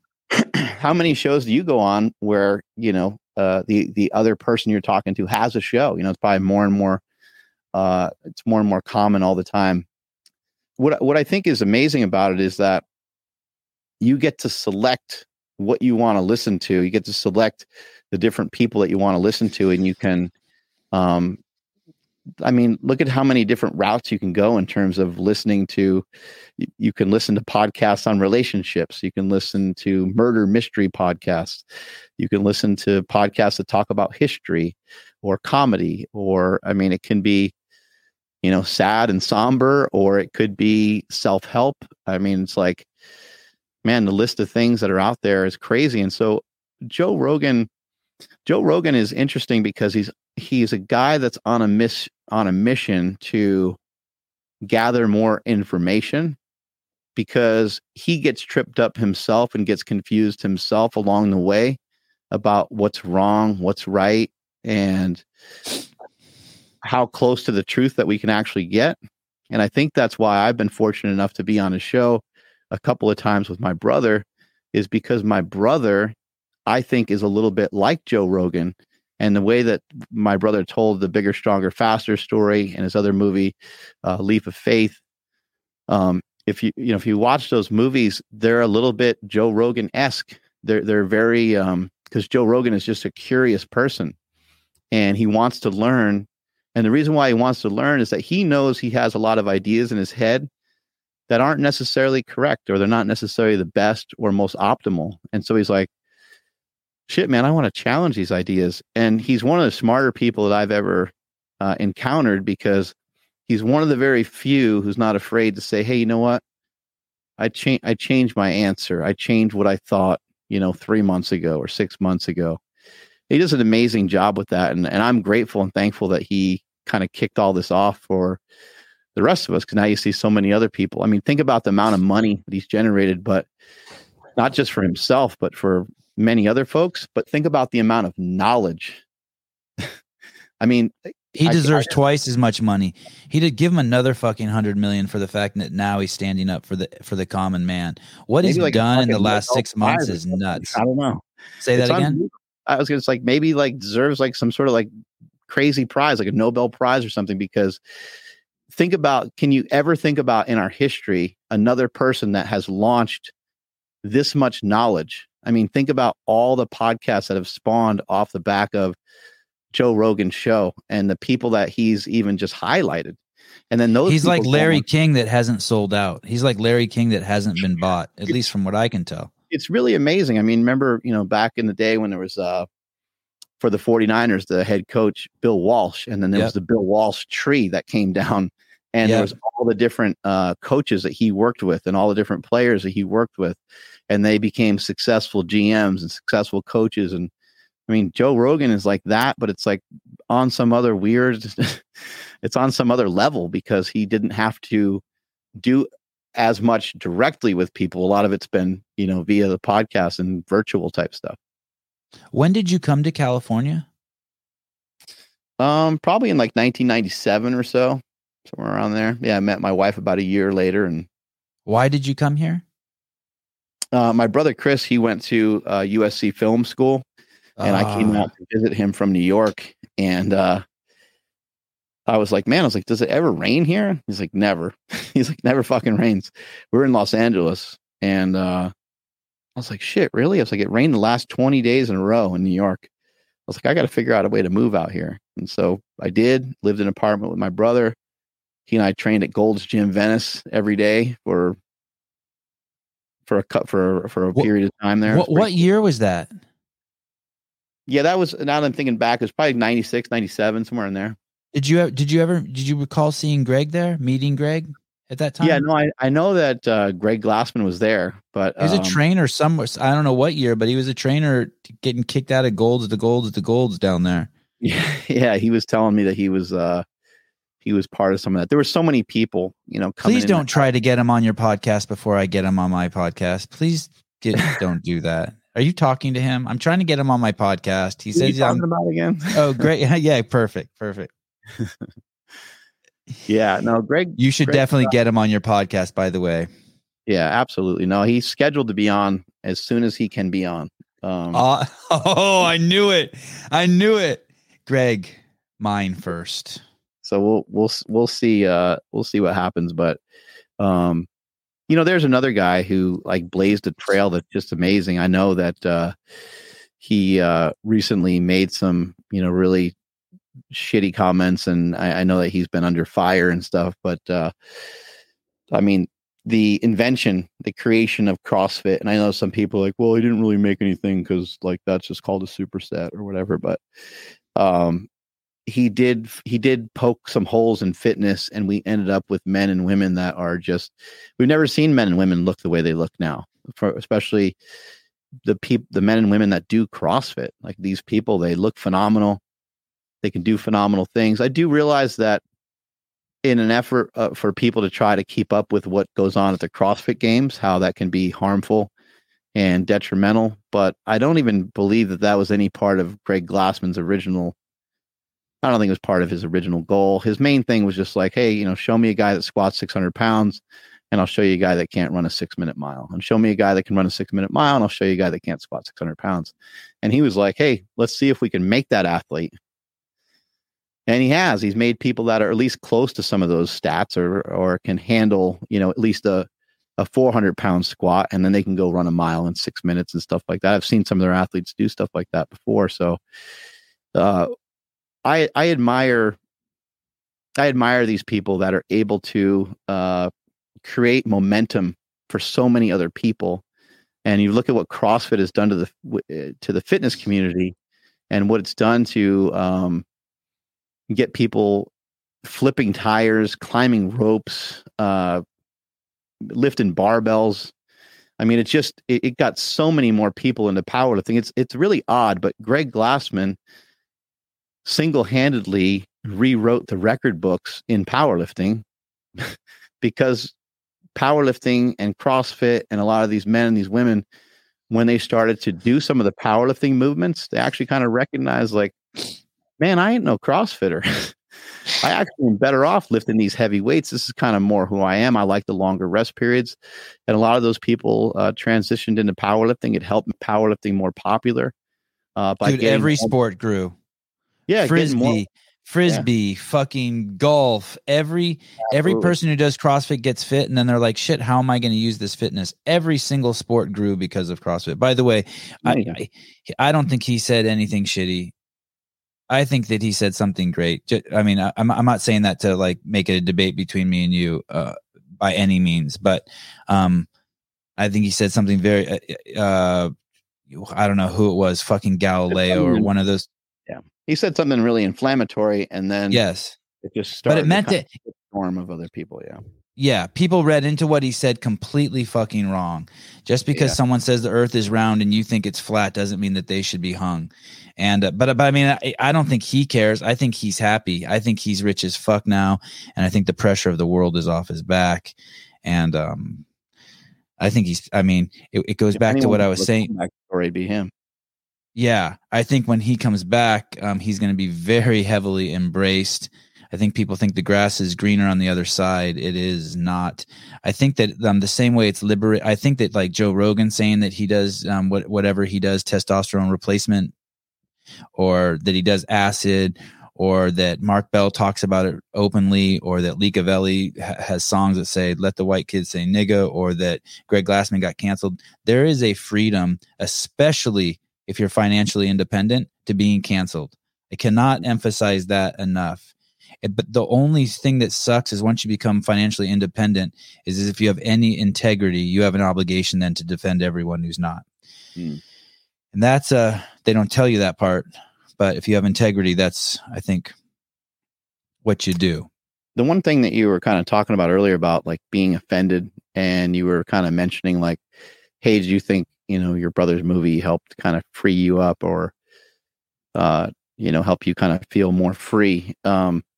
Really what's helped me more so over the years than anything is just my own investigation, my own look into myself. And I say this often, the greatest podcast you'll ever do is going to be the one that you do with yourself, and it's not an easy thing to admit your faults. It's not an easy thing to really kind of pick at the things that you're not good at, and to really investigate and really look at those things and really try to figure out ways of making those better. For me, it's been really helpful over the years to just really work on just not being reactionary, just there's not too many things in this world. I mean, there are emergency situations, but there's not too many things in this world that you don't just give a little bit of time to, and the problem will subside, or sometimes problems will subside by themselves just from time alone. But usually time, they say, sometimes people say sleep on it, but I think people are too anxious sometimes to sleep on it. But sleeping on it is great advice, or just take a little bit of a pause. You see a comment that's rude to you on the internet or something like that. Just give it a little bit of a beat. Give it a second. Maybe if you're really that mad, say, I wonder if I'll come back to this tomorrow. What are the odds that you're going to go back, look at your same post from yesterday, scroll through a couple of the comments, find that same comment that you found to be super offensive and go in there and just start trying to beat the person up that said it. So I like what you're saying about being offended, and even that very word, while I'm not on the other side of that, I caution people against falling into the trap of somebody hating them or saying something hateful or hurtful. Just really think about that. When someone says something hateful or hurtful, what the fuck is that about? Where is that coming from? Hurt people. And when someone like that's trying to dish something out to you, all they want to do is get a response. All they're looking for is to get a rise out of you. And for me, what I usually try to do is when someone says something ridiculous is ignore it, which I think is the best and best route to go most of the time. B, the other thing is I think you can just answer it with humor, because when someone's trying to inflict a wound on you, or someone's trying to hurt you or be mean to you, when you have kind of a comedic response that's not disrespectful, I think it's like it shows them how ridiculous it is, or at least it shows everybody in the group how ridiculous it is. There's a comment that I sometimes leave for people. I don't really even use it much anymore, but I sometimes will just say, I'm just happy to be here. And that means like, go fuck your mother, that's what that means. Go fuck yourself.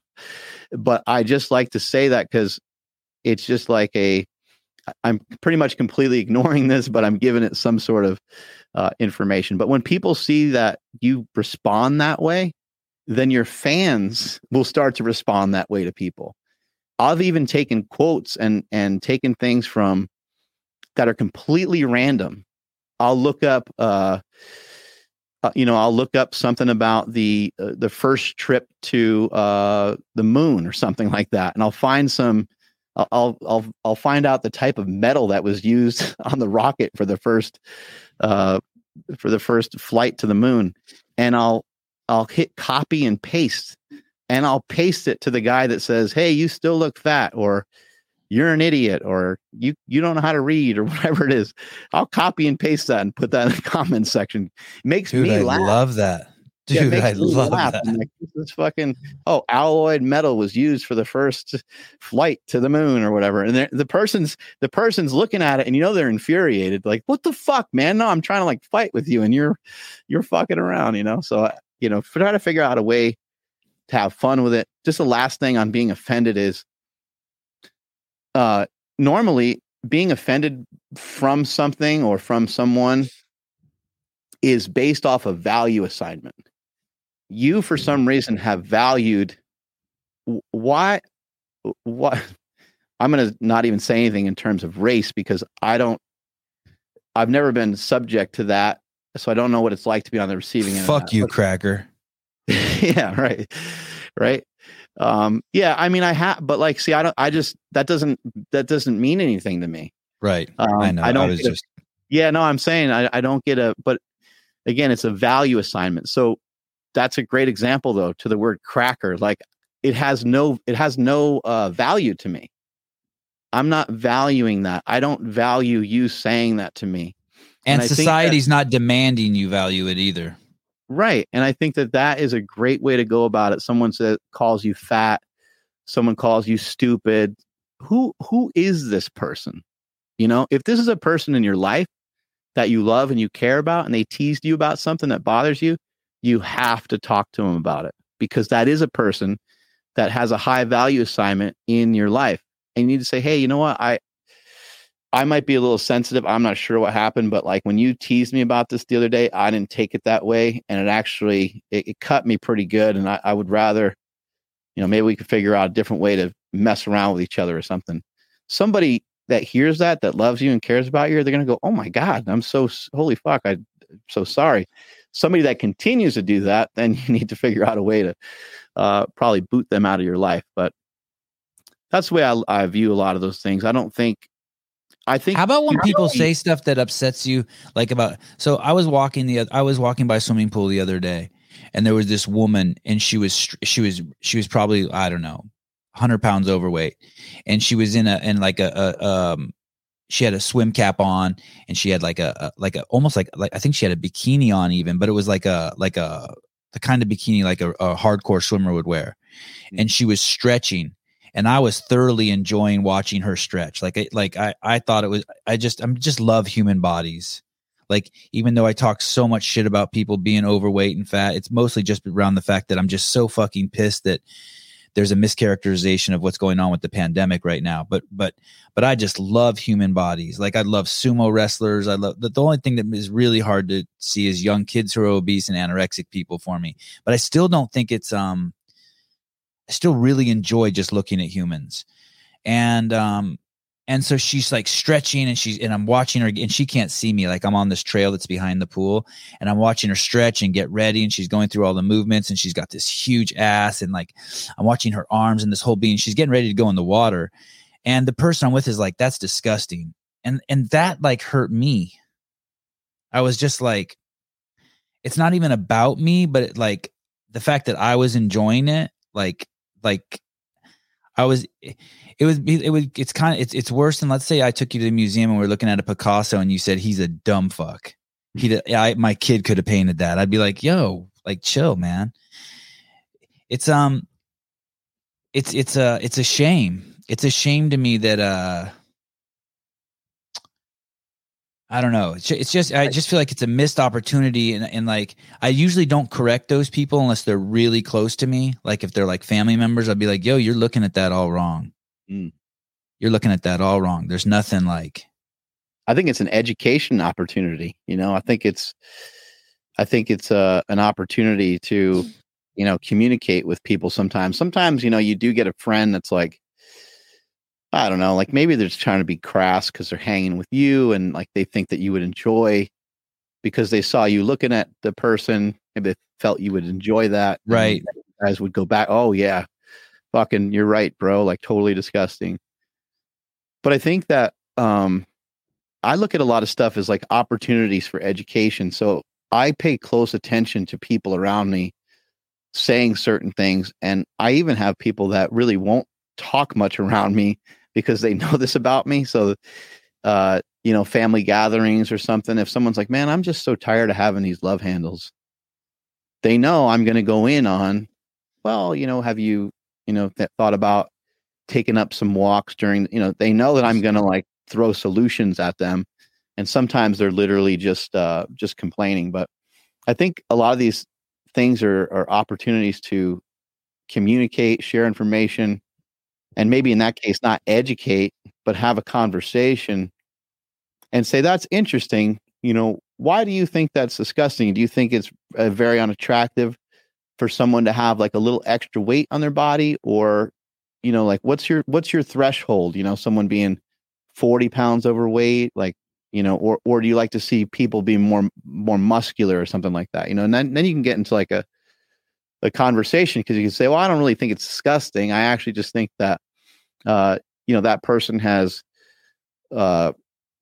probably just maybe hasn't got out in front of exercise yet, but look at them, how cool this is. They're here exercising right now, and maybe they're on a journey to where they want to try to work on that. Being overweight is a funny thing. I don't think that being obese and having your body compromised to where it doesn't have access to do the stuff that it's supposed to do, I think that's dangerous. And I think that is something that you should try to work on. And I understand how difficult it can be. I get it. But just having some extra weight on you, I think it's very, I don't want to like lower the bar and just say, hey, we can all have extra weight on us because there's super delicious foods out there. But at the same time, I don't really think it costs you nearly as much as the media and just people in fitness want to make it out to be. Somebody with an extra 20 pounds on them, even an extra 30 or 40 pounds. I mean, it's debatable. Some people even say that fat is in some way is protective. And I know people like will lose their minds over this, but if you can just not get so heavy that it kind of changes the way that you stand, changes the way that you walk. Changes the way you walk is crazy. Yeah, interrupts your sleep, prevents you doing a lot of things. It prevents you from walking, prevents you from staying motivated. I mean, those are the things that once those things start to happen, you do need to investigate. And I do think that you can say that it's a gluttonous way to start living because you're not paying attention to something that's so obvious. You now have sleep apnea. You're falling asleep in the middle of the day. You're clearly 100 pounds. So that part of it, it's not that your body is disgusting or that you're a disgusting person. You have developed habits that are gross, that are disgusting. It wouldn't be any different than seeing someone who's already completely hammered, having a couple extra shots at the bar. And you're like, motherfucker, that's disgusting. Can you slow down? So I think it's or all the times in college I was drunk and then took a bong rip and it caused me to vomit. It's like, dude, you shouldn't have taken a bong rip. You should have gone home, you dumb fuck. Yeah, it's gluttonous. Yeah, it's gross, gluttonous. Yep. Did you ever smoke weed? Did you ever go through a weed phase? God, no, you're so pure. No meth, no weed. No. You're kind of. Are you square? So my oldest brother, dying from drugs, and my brother Chris having an addiction to some stuff, and my uncle dying from drugs. So I never really got into much. I never really got into alcohol or weed or cigarettes or like coke or meth or any recreational like a healthy fear. Yeah, any recreational stuff. I just always thought they really weren't for me, and I was always like, if I'm going to take drugs, I want them to like do something for me. you know? So that's kind of why I thought about performance enhancement. I'm like this because I was always into lifting, and even I'll feel better tomorrow if I take this, but if I take this, I'll feel like shit tomorrow. Yeah, 100%. That's kind of the way that it went. And I have experimented with mushrooms and LSD, and I do like both of those quite a bit. Not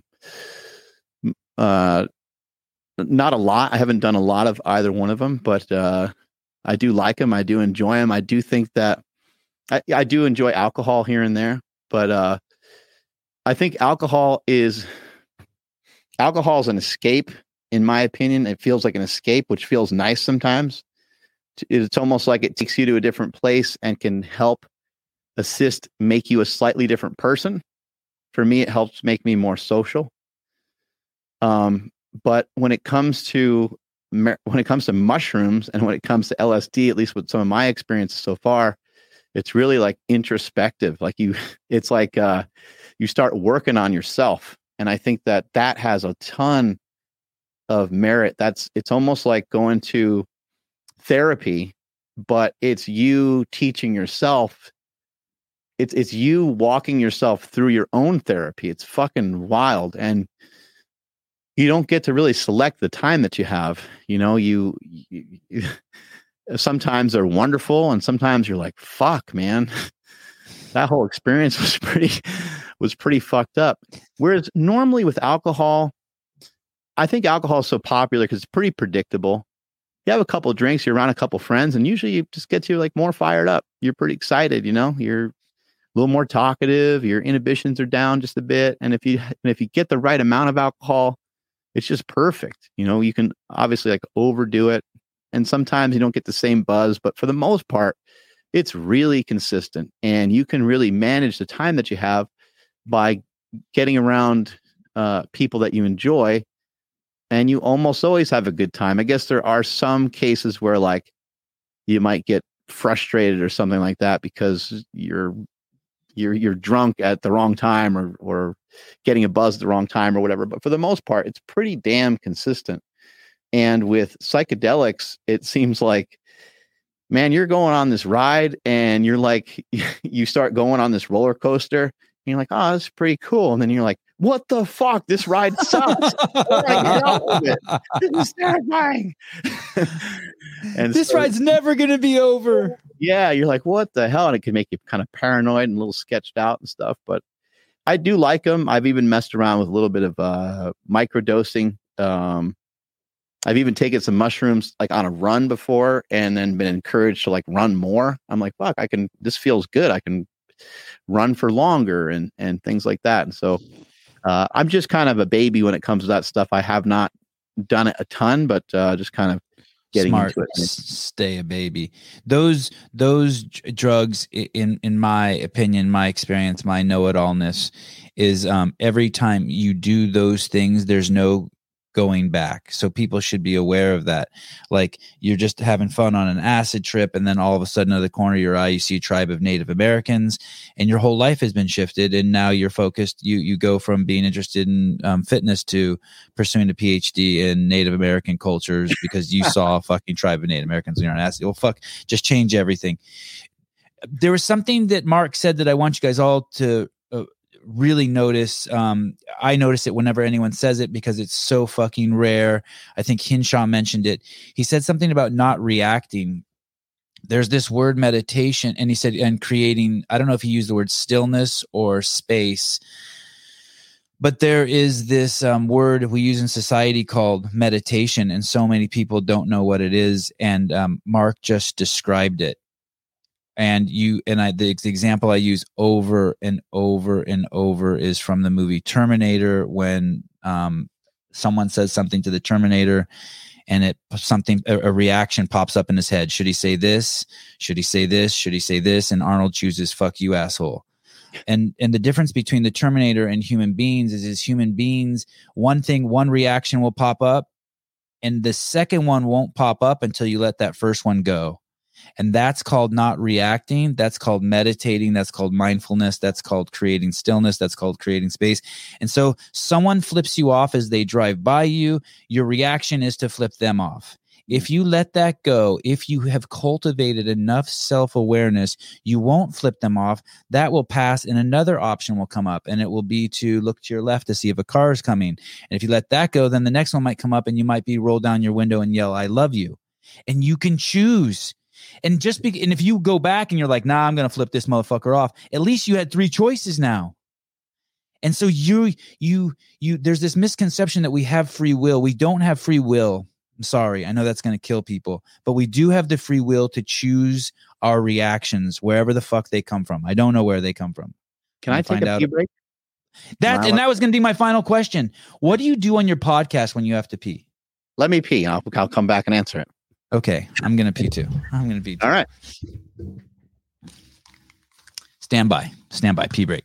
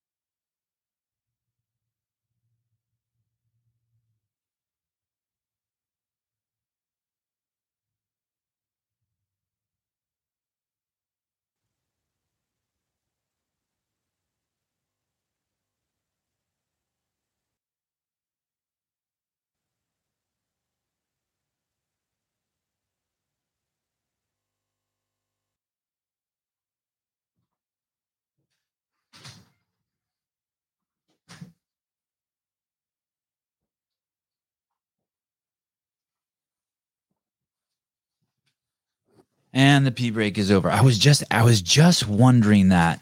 I was just going to ask him, what does he do? What does Mark Bell do on his podcast when he has to pee? He's got a co-host. I got to ask him about that guy. Per break indicative of age. You mean like how often we have to pee is based on how old we are? Like the older you are, the more often you have to pee. Mark, how are you? So that co-host of yours, the handsome dude who's like, if I'm looking at your show, he's to the left, the black guy. Is he a crutch? He a crutch for me. Yes, for me to lean on. I started this podcast. I had this guy Brian Friend on a bunch of shows, and like he became like a gnarly crutch. And then I don't know what happened. I guess he just didn't want to like go full steam ahead like me. He like wanted to have a life besides podcasting. So I kind of lost him. Now he only shows up like every like 5 or 10 shows. and it's forced me but I'm always looking for another crutch. I like to give opportunities, to people that I think that are that are really worth something. And so, right. Yeah, with Nsima, Nsima, that's his name. Yep. That's a great name. Nsima. Yeah, I wanted to bring him aboard. A lot of the reason is just because he's better than me in some stuff. He's taller than me. He's better looking than me.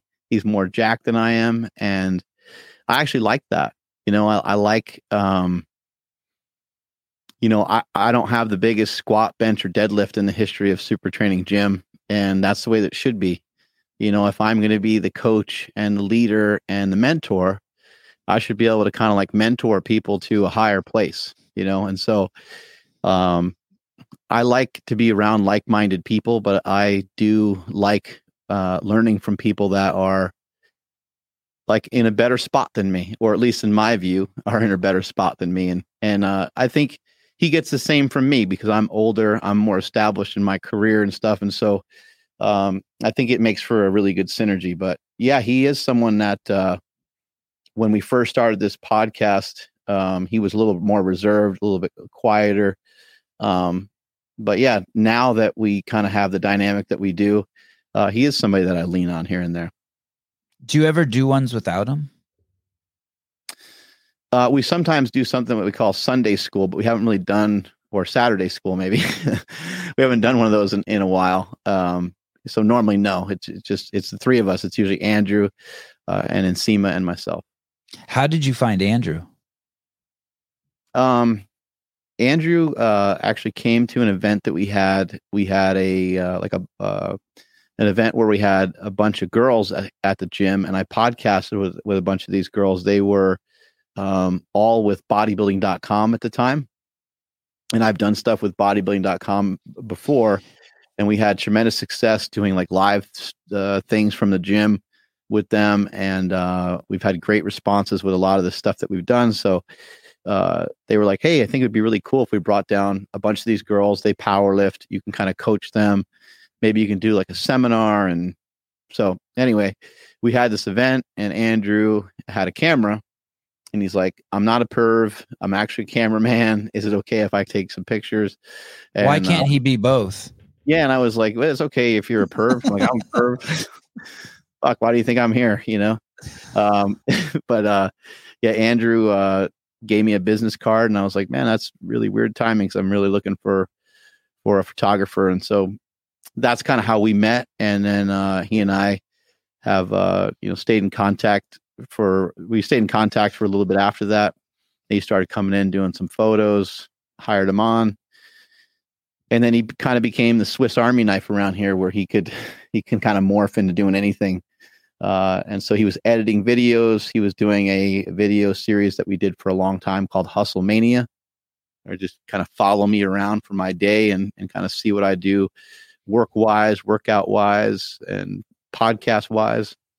And then I had a podcast that went on for a while, where I did probably a little over 500 episodes or so.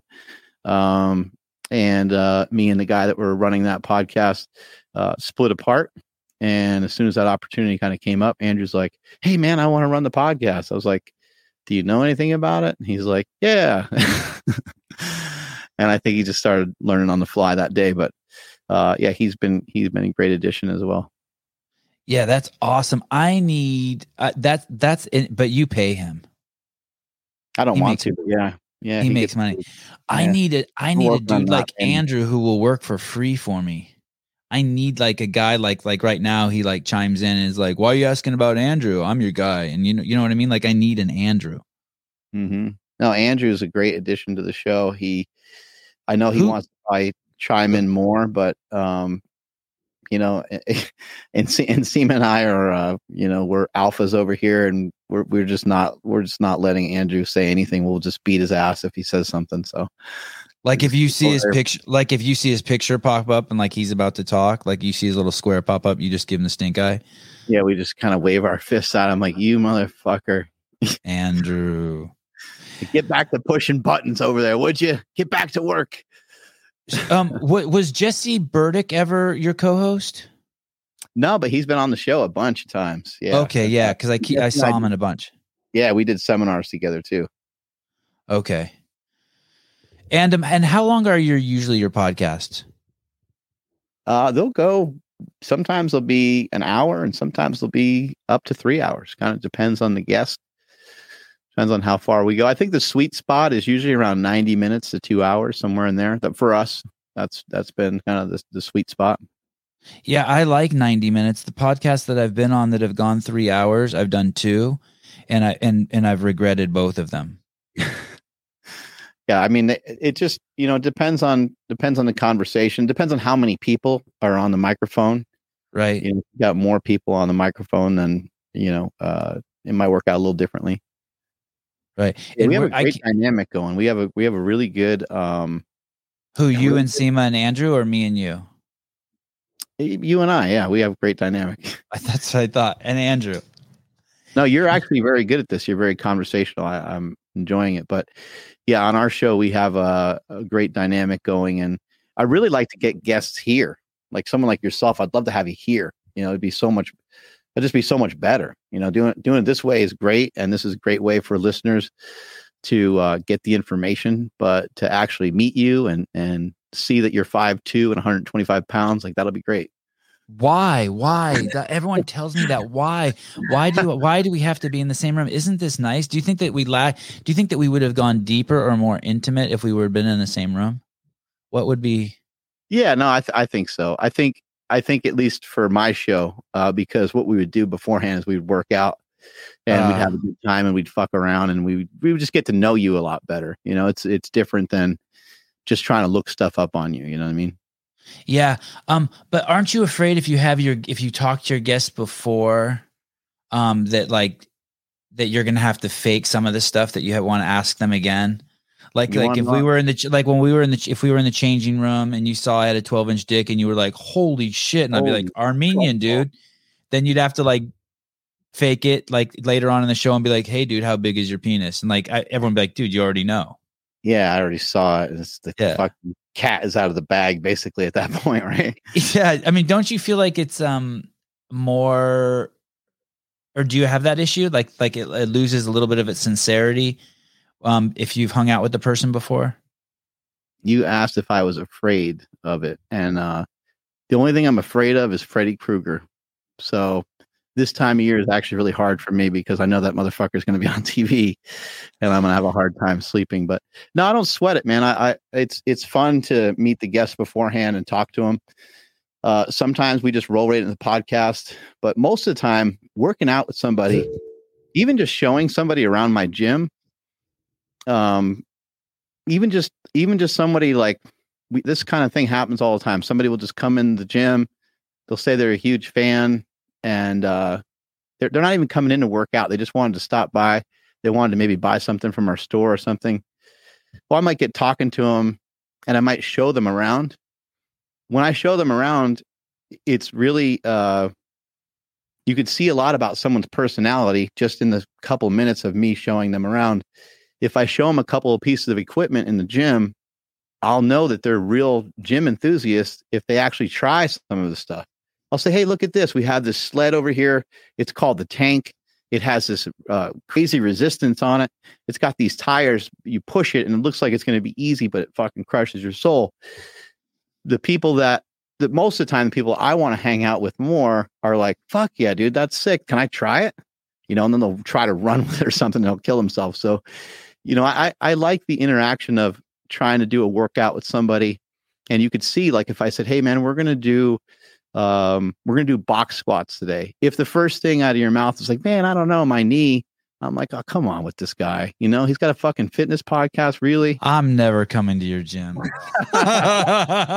You just scared me away.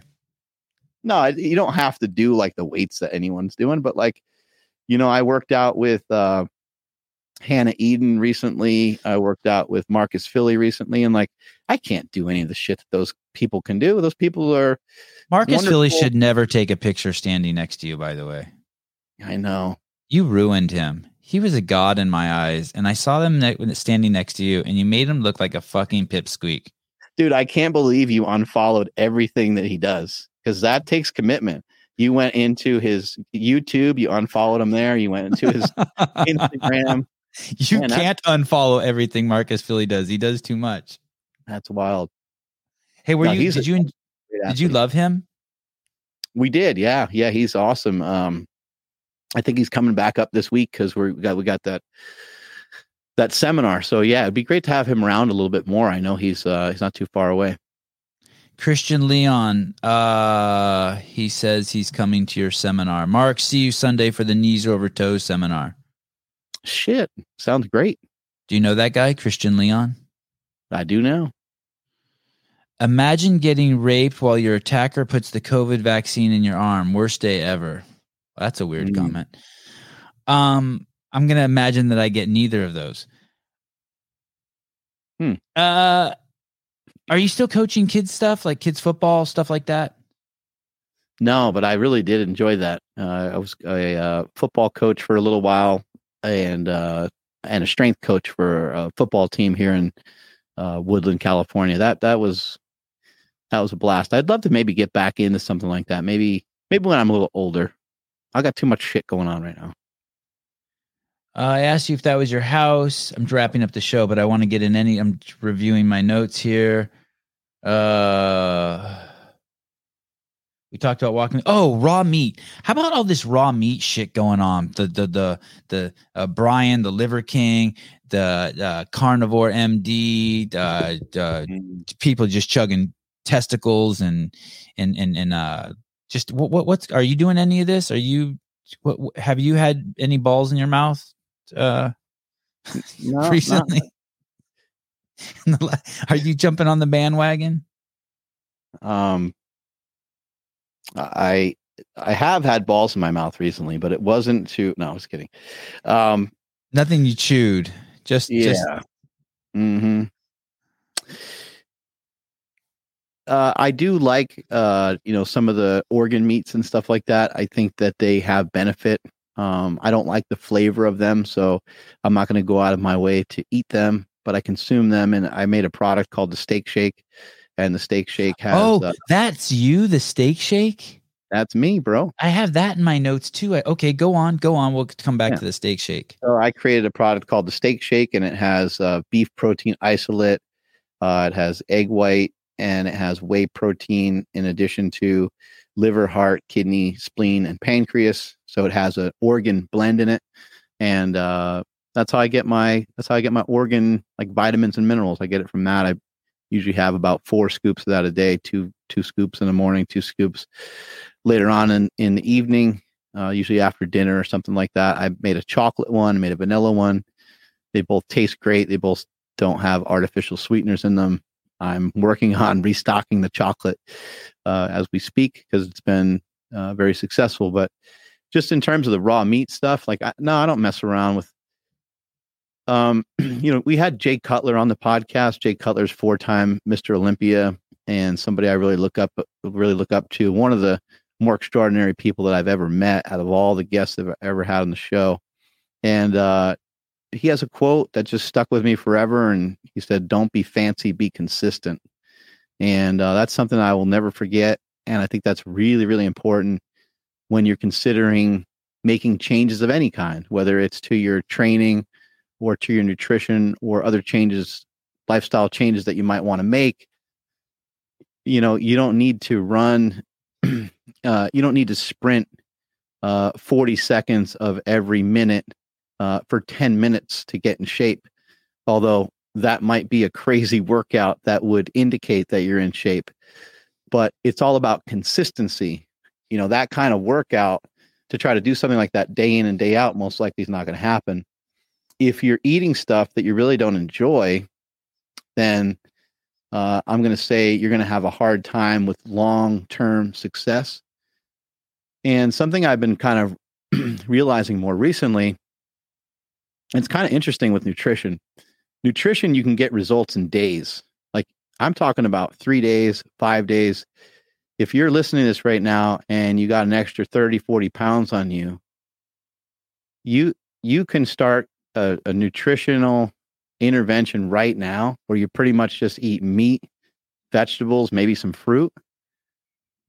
In 3 days, if you have never eaten like that before, you will probably feel fucking amazing.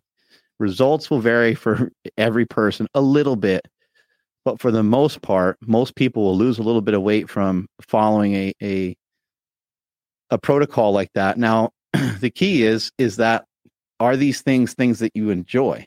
If they're not things that if you don't really enjoy meat, then you're going to have to try to find, other alternatives. But I think you want to try to figure out, how can you, in anything that you're trying to do, in anything that you're trying to be successful at, how can you be consistent?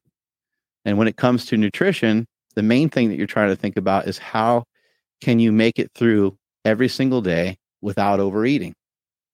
And the way that you do that is you prioritize protein. Maybe you eat some fiber, because fiber can be filling too. So maybe you have some vegetables, maybe you have some fruit. There's other things that are satiating that don't have calories in them too, like coffee, bone broth. So there's some fringe things like that you can have. Another thing that helps satiate you, though, is to have proper micronutrients as well as macronutrients.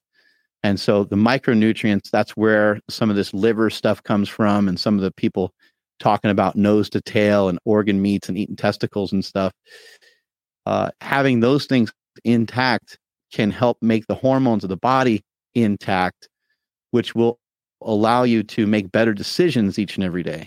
And none of this stays intact without one of the most important things, and that is to make sure that you're getting enough sleep. But once those things are met, you don't necessarily need a strict diet protocol. You prioritize for protein, eat some vegetables, eat some fruit, make sure you get your micronutrients in, which the micronutrients are probably handled from eating meat, vegetables, fruit, eggs would be in there too. And then nailing down your sleep. If you can do those things, you most likely, whenever you eat meat, it will fill you up enough to carry you through a long enough period of time where you're not eating. And then you'll eat again. So you'll eat like 2-3 times in a day, and you should be good to go. You'll probably inadvertently intermittent fast just because you have the right stockpile of foods in your body. Do you ever fast for 24 hours or 36 hours? Yeah, I've done 5 days, and I've done a lot of different things like that. I think they have some benefit. I think it's a good idea to become buddies with hunger. It's a good idea to recognize that you have this signal and that you don't have to act on it. Just like we talked about earlier, just because somebody said something to me doesn't mean I have to select madness. I don't have to select being disturbed. I don't have to select being pissed off. I don't have to select, hey, fuck you, motherfucker. I can't believe you said that shit to me. I can select whatever I want for it. And so I do think it's a good idea to treat hunger the same way. Like, I don't need to respond to that. What you'll notice is that the less knee-jerk reaction you have to your hunger, the more often you can push it off and just, people say like breathe through it. It's like you just go, all right, well, yeah, I have that urge. I smell what the other person just cooked up. That does sound really good, but I need to hold true with what I'm doing. And when you recognize that a steak is just around the corner, it's really not, you're not really missing out on anything. It feels like you are, and it can be difficult, but I think fasting is intermittent fasting, especially, I think has a lot of merit. I would just warn people of one thing, and that is you can overdo your fasting, and then you can make yourself insanely hungry, and you can overeat. So if the whole key to any sort of fast, whether it's a day fast, a 5-day fast, or 16-8, or any of these types of fasts, is just to, when you come out of the fast, is to pretend that it never happened. That way, the calories that were partitioned off, you're not eating then and then some. Some people the 2 5-day fasts I've done in the past couple of years, complete fucking disasters. One of them threw my eating off for like 6 months. Like I just for the next 6, like Yeah. For like 6 months after that, I was like, fuck you. Like, That's but, great. That's great to hear that. but I do stop eating every Saturday night. I sleep. I don't eat anything Sunday at all except for black coffee. And then I don't eat again until Monday morning. And basically all I tell myself, and I've done that for like 60, 70 weeks now. I don't know how long, and now it's just become normal. But basically I just have to sleep twice. So I tell people I do a 36-hour fast once a week. I don't really know the number of hours. I don't know if it's 30 or I don't know if it's 44, but basically as long as I sleep twice, I feel like I'm cheating, right? I sleep, I don't eat for a day, I go back to sleep. And on Tuesday, on Monday mornings when I wake up, I basically I feel fucking incredible and I'm not even hungry. I mean, I end up eating. I almost always eat some eggs left over from my kids, but the fasting, I feel like basically like I shrink a size and then I gain it back all throughout the week. And then I just fast again, just one day. And I used to feel like I was missing out and shit, but now like, I don't give a fuck. It's me. It's just you doing your own thing and you feel good about it. Yeah, it's great. It's great. But the 2 5-day fasts I've done but both times fuck me up. I don't feel like it was, and one time I just did water and I did not, something was wrong. Like I said, yeah, you can definitely overdo fasting. And if it's deregulating your hunger, like if it's, if you ended up binging and stuff, then it ain't working. You know, those are the things you need to investigate. Your low carb diet isn't working if you're ending up in the pantry eating a bunch of cookies. Like, you're going to have to probably find something slightly different. Now, if you have some cookies once a month or something, that's probably not a big deal. But if you find yourself, you know, waking up in the middle of the night and having these crazy cravings and things of that nature, then the current diet plan that you're working on, it's great that you're messing with it and it's great that you're working on it, but it's just not really working. And so you need to figure out what's going to work, what's going to allow me to get the rest that I need and allow me to not think about these other foods all the time. In the 15 years that I was hanging out with Greg Glassman, he was always just talking about the evils of added sugar. And so basically from the day I met him till, I don't know, a year ago, I was always taking steps to reduce sugar. So like 15 years ago, I quit drinking soda. And then like, you know, every time you're at a birthday party, I didn't have cake. But then you know what finally pushed me over the edge? I ended up on the Paul's Saladino's Instagram, and I've started seeing all this, following all of his carnivore diet shit. And I was thinking, okay, that's what I'm going to fucking do. I'm going to let myself basically eat as much meat and hard cheese as I want for 2 weeks, throw myself into ketosis, and then and see what happens. And what I guess, I mean, I'm no fucking rocket scientist, but I guess what happened is I went into ketosis, and at night, instead of craving, always like at 10 o'clock, I started craving carbs. And all of a sudden I started craving fat at 10 at night. It was so fucking weird. I was just like, holy fuck, how can I just wanted to start eating avocados and cream and butter. And so I'm like, okay. And I just never went back. And I basically have just cut out added sugar and refined carbohydrates, almost like 100% from my diet. I let myself eat as much vegetables and meat and hard cheese as I want. Let's just go buck wild. But somehow when I went into ketosis, it fucking tripped the wire of not chasing.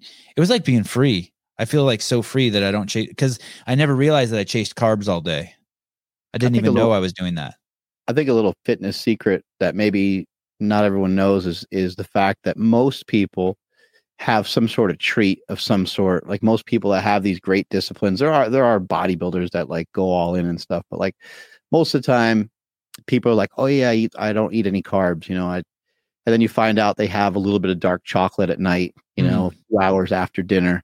You find out that they throw a little bit of fruit in their protein shake, or that they have cottage cheese and fruit, or yogurt and fruit, or they like to have honey here and there. Like you usually find something, or they eat even something like a potato, you know, they have a potato here and there. And so I think for each person, it's good to try to select what's something maybe just a tiny bit off course that won't send you spinning out of control, that you can eat, that you can manage, I think it's important to try to find those things. For myself, I have Jell-O that I can rely on. It's like 10 calories. And what I'll do is I'll get this little tiny thing of Jell-O, which has like artificial sweeteners and colors and all kinds of shit like that in it, but I'm not worried about it. I'll sit down, I'll eat that. And if I want to eat another one, I get up and eat another one. If I want to eat another one, I'll do that. And I might go through 4 or 5 of them, but it doesn't cost me, it's like, it's 50 calories, I'm not consuming a lot of extra. I might do the same thing with something like hard boiled eggs. I kind of tell people, like, if you look in your fridge and all you have in there is like hard boiled eggs and leftover meat, and you say to yourself, I'm not really hungry for that. That actually means you're not really hungry. You have a fake hunger going on. Wow. You're hungry for something different, which is fine. That's a nice recognition, though. Like, of course you're hungry for Fritos. We all are. Like, fuck, Right. those are awesome. Of course you're hungry for nachos. Like, those are fucking delicious, My go-to treat, and I'm so glad I found it, and I got to thank Greg for that too, is frozen berries. Just like, and then I put a little heavy cream on it, and the heavy cream freezes on there like fucking magic shell. Remember that shit as a kid? Yep. And I'm just like, and I give myself that at night, and I can't even fucking believe that it's legit. I'm like, yeah, you're like, this tastes so good. What kind of berries? Just like a mix? Yeah, just whatever the stuff that's the stuff that's too expensive to buy, but because I'm smart with my money, like we talked about in the beginning of the show, I can put in my cart and not worry. When I lost my job with CrossFit, I didn't re-up my my membership to SiriusXM. And the reason why is because the money I save from that makes it so I can buy organic avocados without thinking twice. Like the what you said in the beginning, I didn't get to jump on that, but that's so true. Cut everything out in your life to make your life easy. So the shit that you want, like I remember being in high school and like putting in like $3 at a time into my gas tank. That shit sucks. How about you just stop smoking weed and stop drinking coffee at Starbucks so you don't have to worry about fucking putting gas in your gas tank? Life's so much better that way. When's it 3 hours and 6 minutes? One more minute and it'll be a new world record. Yeah. What's the longest you've gone without working out?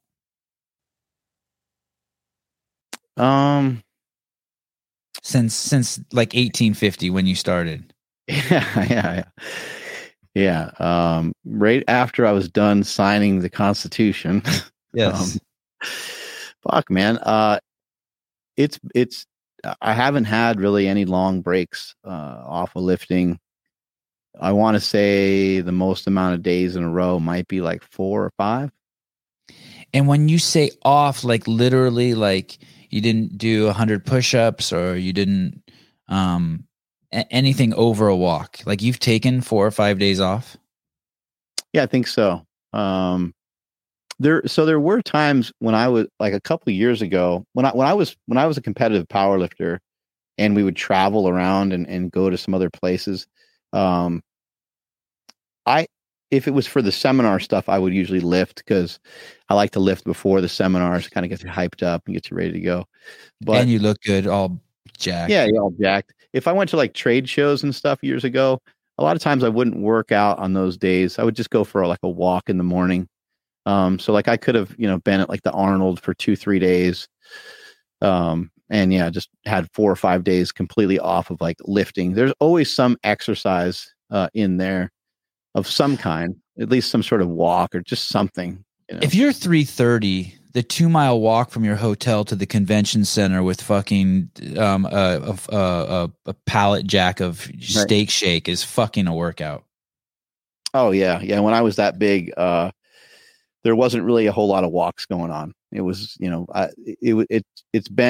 I've been walking quite a bit for the last like 10 years, and probably for the last 5 years is when I really kind of kicked the walking into high gear because I became a person that just wanted to move more. I just like nowadays, I just feel like, I'm standing right now doing this podcast. I feel like I need to, my body is trained to like want to, like, even at the end of the day when I sit down and I watch TV and stuff, I'm like, I'm wasting my fucking time. You should get up. You should go do something.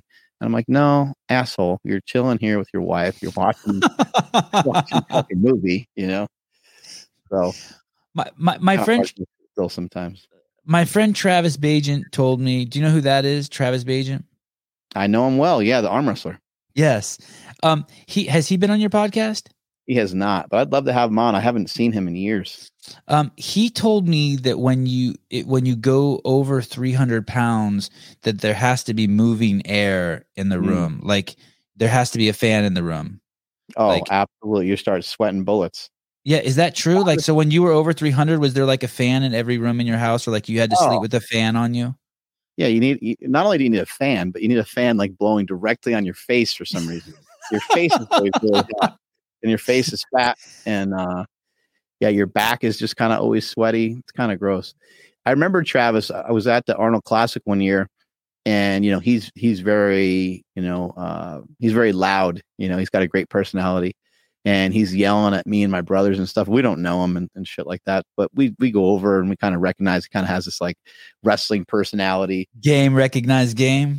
Yeah. And he's got this arm wrestling table set up, and we're just going to get killed. Like, there's just no point. So I just like locked up with him. I just felt his strength right away. And I was like, this is just like totally, he didn't kill me or anything, but like he was totally just toying with me, playing around, but he just felt so strong. Just even the way that he grabbed my like thumb, I was like, oh my God, it feels like he can break my hand. And then we were just messing around. That's kind of how we met. And then we walked by his booth again, and we were with Eric Spoto, and Travis is yelling again. I was like, hey, you want to try arm wrestling this guy? And Eric was like super reluctant. He's like, I don't think so. And so they locked up, and they weren't gonna go full steam anyway. Like, those guys, they're professionals, they'll fucking hurt themselves if they go all in. And I don't think Travis knew about Eric Spoto at that time. Eric Spoto broke the all-time world record in the bench press, and actually is quite a prolific arm wrestler himself, but nobody really knows that. And so they lock up, and Travis like looks at us, and he's like, you motherfuckers. You brought over your friend. You brought over your friend to beat me up. Yeah, it was, I think Eric was able to beat him with one arm, and then Travis was able to beat him with the other. I forget who was like. His left is his bread and butter. Right. Yeah. Yeah. And so Eric was able to beat him with his right, but like, Travis is already, super high level either way. Yeah. What a great story. Mark, thank you. Thank you. This has been great. Thank you so much. Where do you live at? I'm in Santa Cruz, California. Oh shit, you're not too far. So you do need to come to the gym. It's where I dwell. I know. I'm telling you, like, I seriously was planning on coming. When I saw that shovel walk thing, I go, this motherfucker thinks no one's gonna show up at 4:30. I'm gonna, like, I started like you know what I mean, getting myself revved up. I'm gonna fucking drive up there and like be under the shovels at 4:30. And then the day just came and went, and I didn't. And I'm kind of glad I didn't, because I know that feeling of walking so much that like the wires that like run our marionettes start tightening up. It's a weird one. That's a good way of putting it. Next, just you're doing it, and I'll let you know. Like, just I walk over there every day, so I'll just hit you up, and if you have time to cruise down, we can hit up a walk, and then when we're done with the walk, we could podcast. Oh yeah, that's so much better than box telling me we're gonna do box squats. We'll do some squats too. Do you ever come down this way? It's been a long time, but I can make excuses to come down that way for sure. All right. Well, if you ever do, it's always a pleasure to meet nice people and hang out with nice people. What did you do for CrossFit? I ran their media department. So basically, I was producing a show for ESPN that Travis was also co-producing. He was actually the executive producer. He got all the money from the sponsors for it. And I was making the show, and I ran into this guy named Travis Titus, who's a pretty high level security guard. He got some crazy clients. And he was telling me he does this thing called CrossFit. This is like in 2005 or 6. And he told me the workouts he did. And I'm like, you fucking liar. He was already buffed and beautiful. I'm like, there's no reason to fucking lie. And then we went home, and my buddy's like, holy shit, that guy's not lying. He does workouts where you sprint and do 100 pull-ups and weird shit. So I started doing CrossFit, and there were no videos really on the website at the time. And so I just wrote an email to Greg and Lauren, or actually my buddy did. And he said, hey, we want to make videos for you. And we gave him a budget of like $500,000. And Greg's like, well, we don't have any money to pay you, but we'll let you go to a seminar for free. So I went to a seminar for free and had my mind blown. And I was 34 years old at the time. And I started making videos for CrossFit for a year for free. And it was just me and Tony Budding and Carrie Peterson who were on the media team then. And flash forward 15 years, and I was running that thing with 100 people working for me, making documentaries, ESPN shows, YouTube. I was just crushing it. And I lived. Say that again? I said, you got to meet my brother. Oh, I'd love to meet your brother. What? And that's why I was so like, when 2008, when he did that, like I made a lot of movies and I was like, wow, this is a thoughtful motherfucker. Like it's an incredible movie. I watched it again 2 nights ago. Awesome. Yeah. Incredible. All right. Well, thank you. Thanks. You want to go to 4 hours? My wife always asks me that. Yep. Come on, baby. 50 more minutes. If you, I'm willing to give you Travis's phone number and 3 other people's phone number as long as you promise not to have Greg Glassman on before me. We'll see. If you have Greg on before me, I swear to fucking God, I'll break all your bench press records. I'm not fucking around. Damn, I don't want that to happen, bro. At 150 pounds. Thanks for having me on the show. I really appreciate it. You're the man.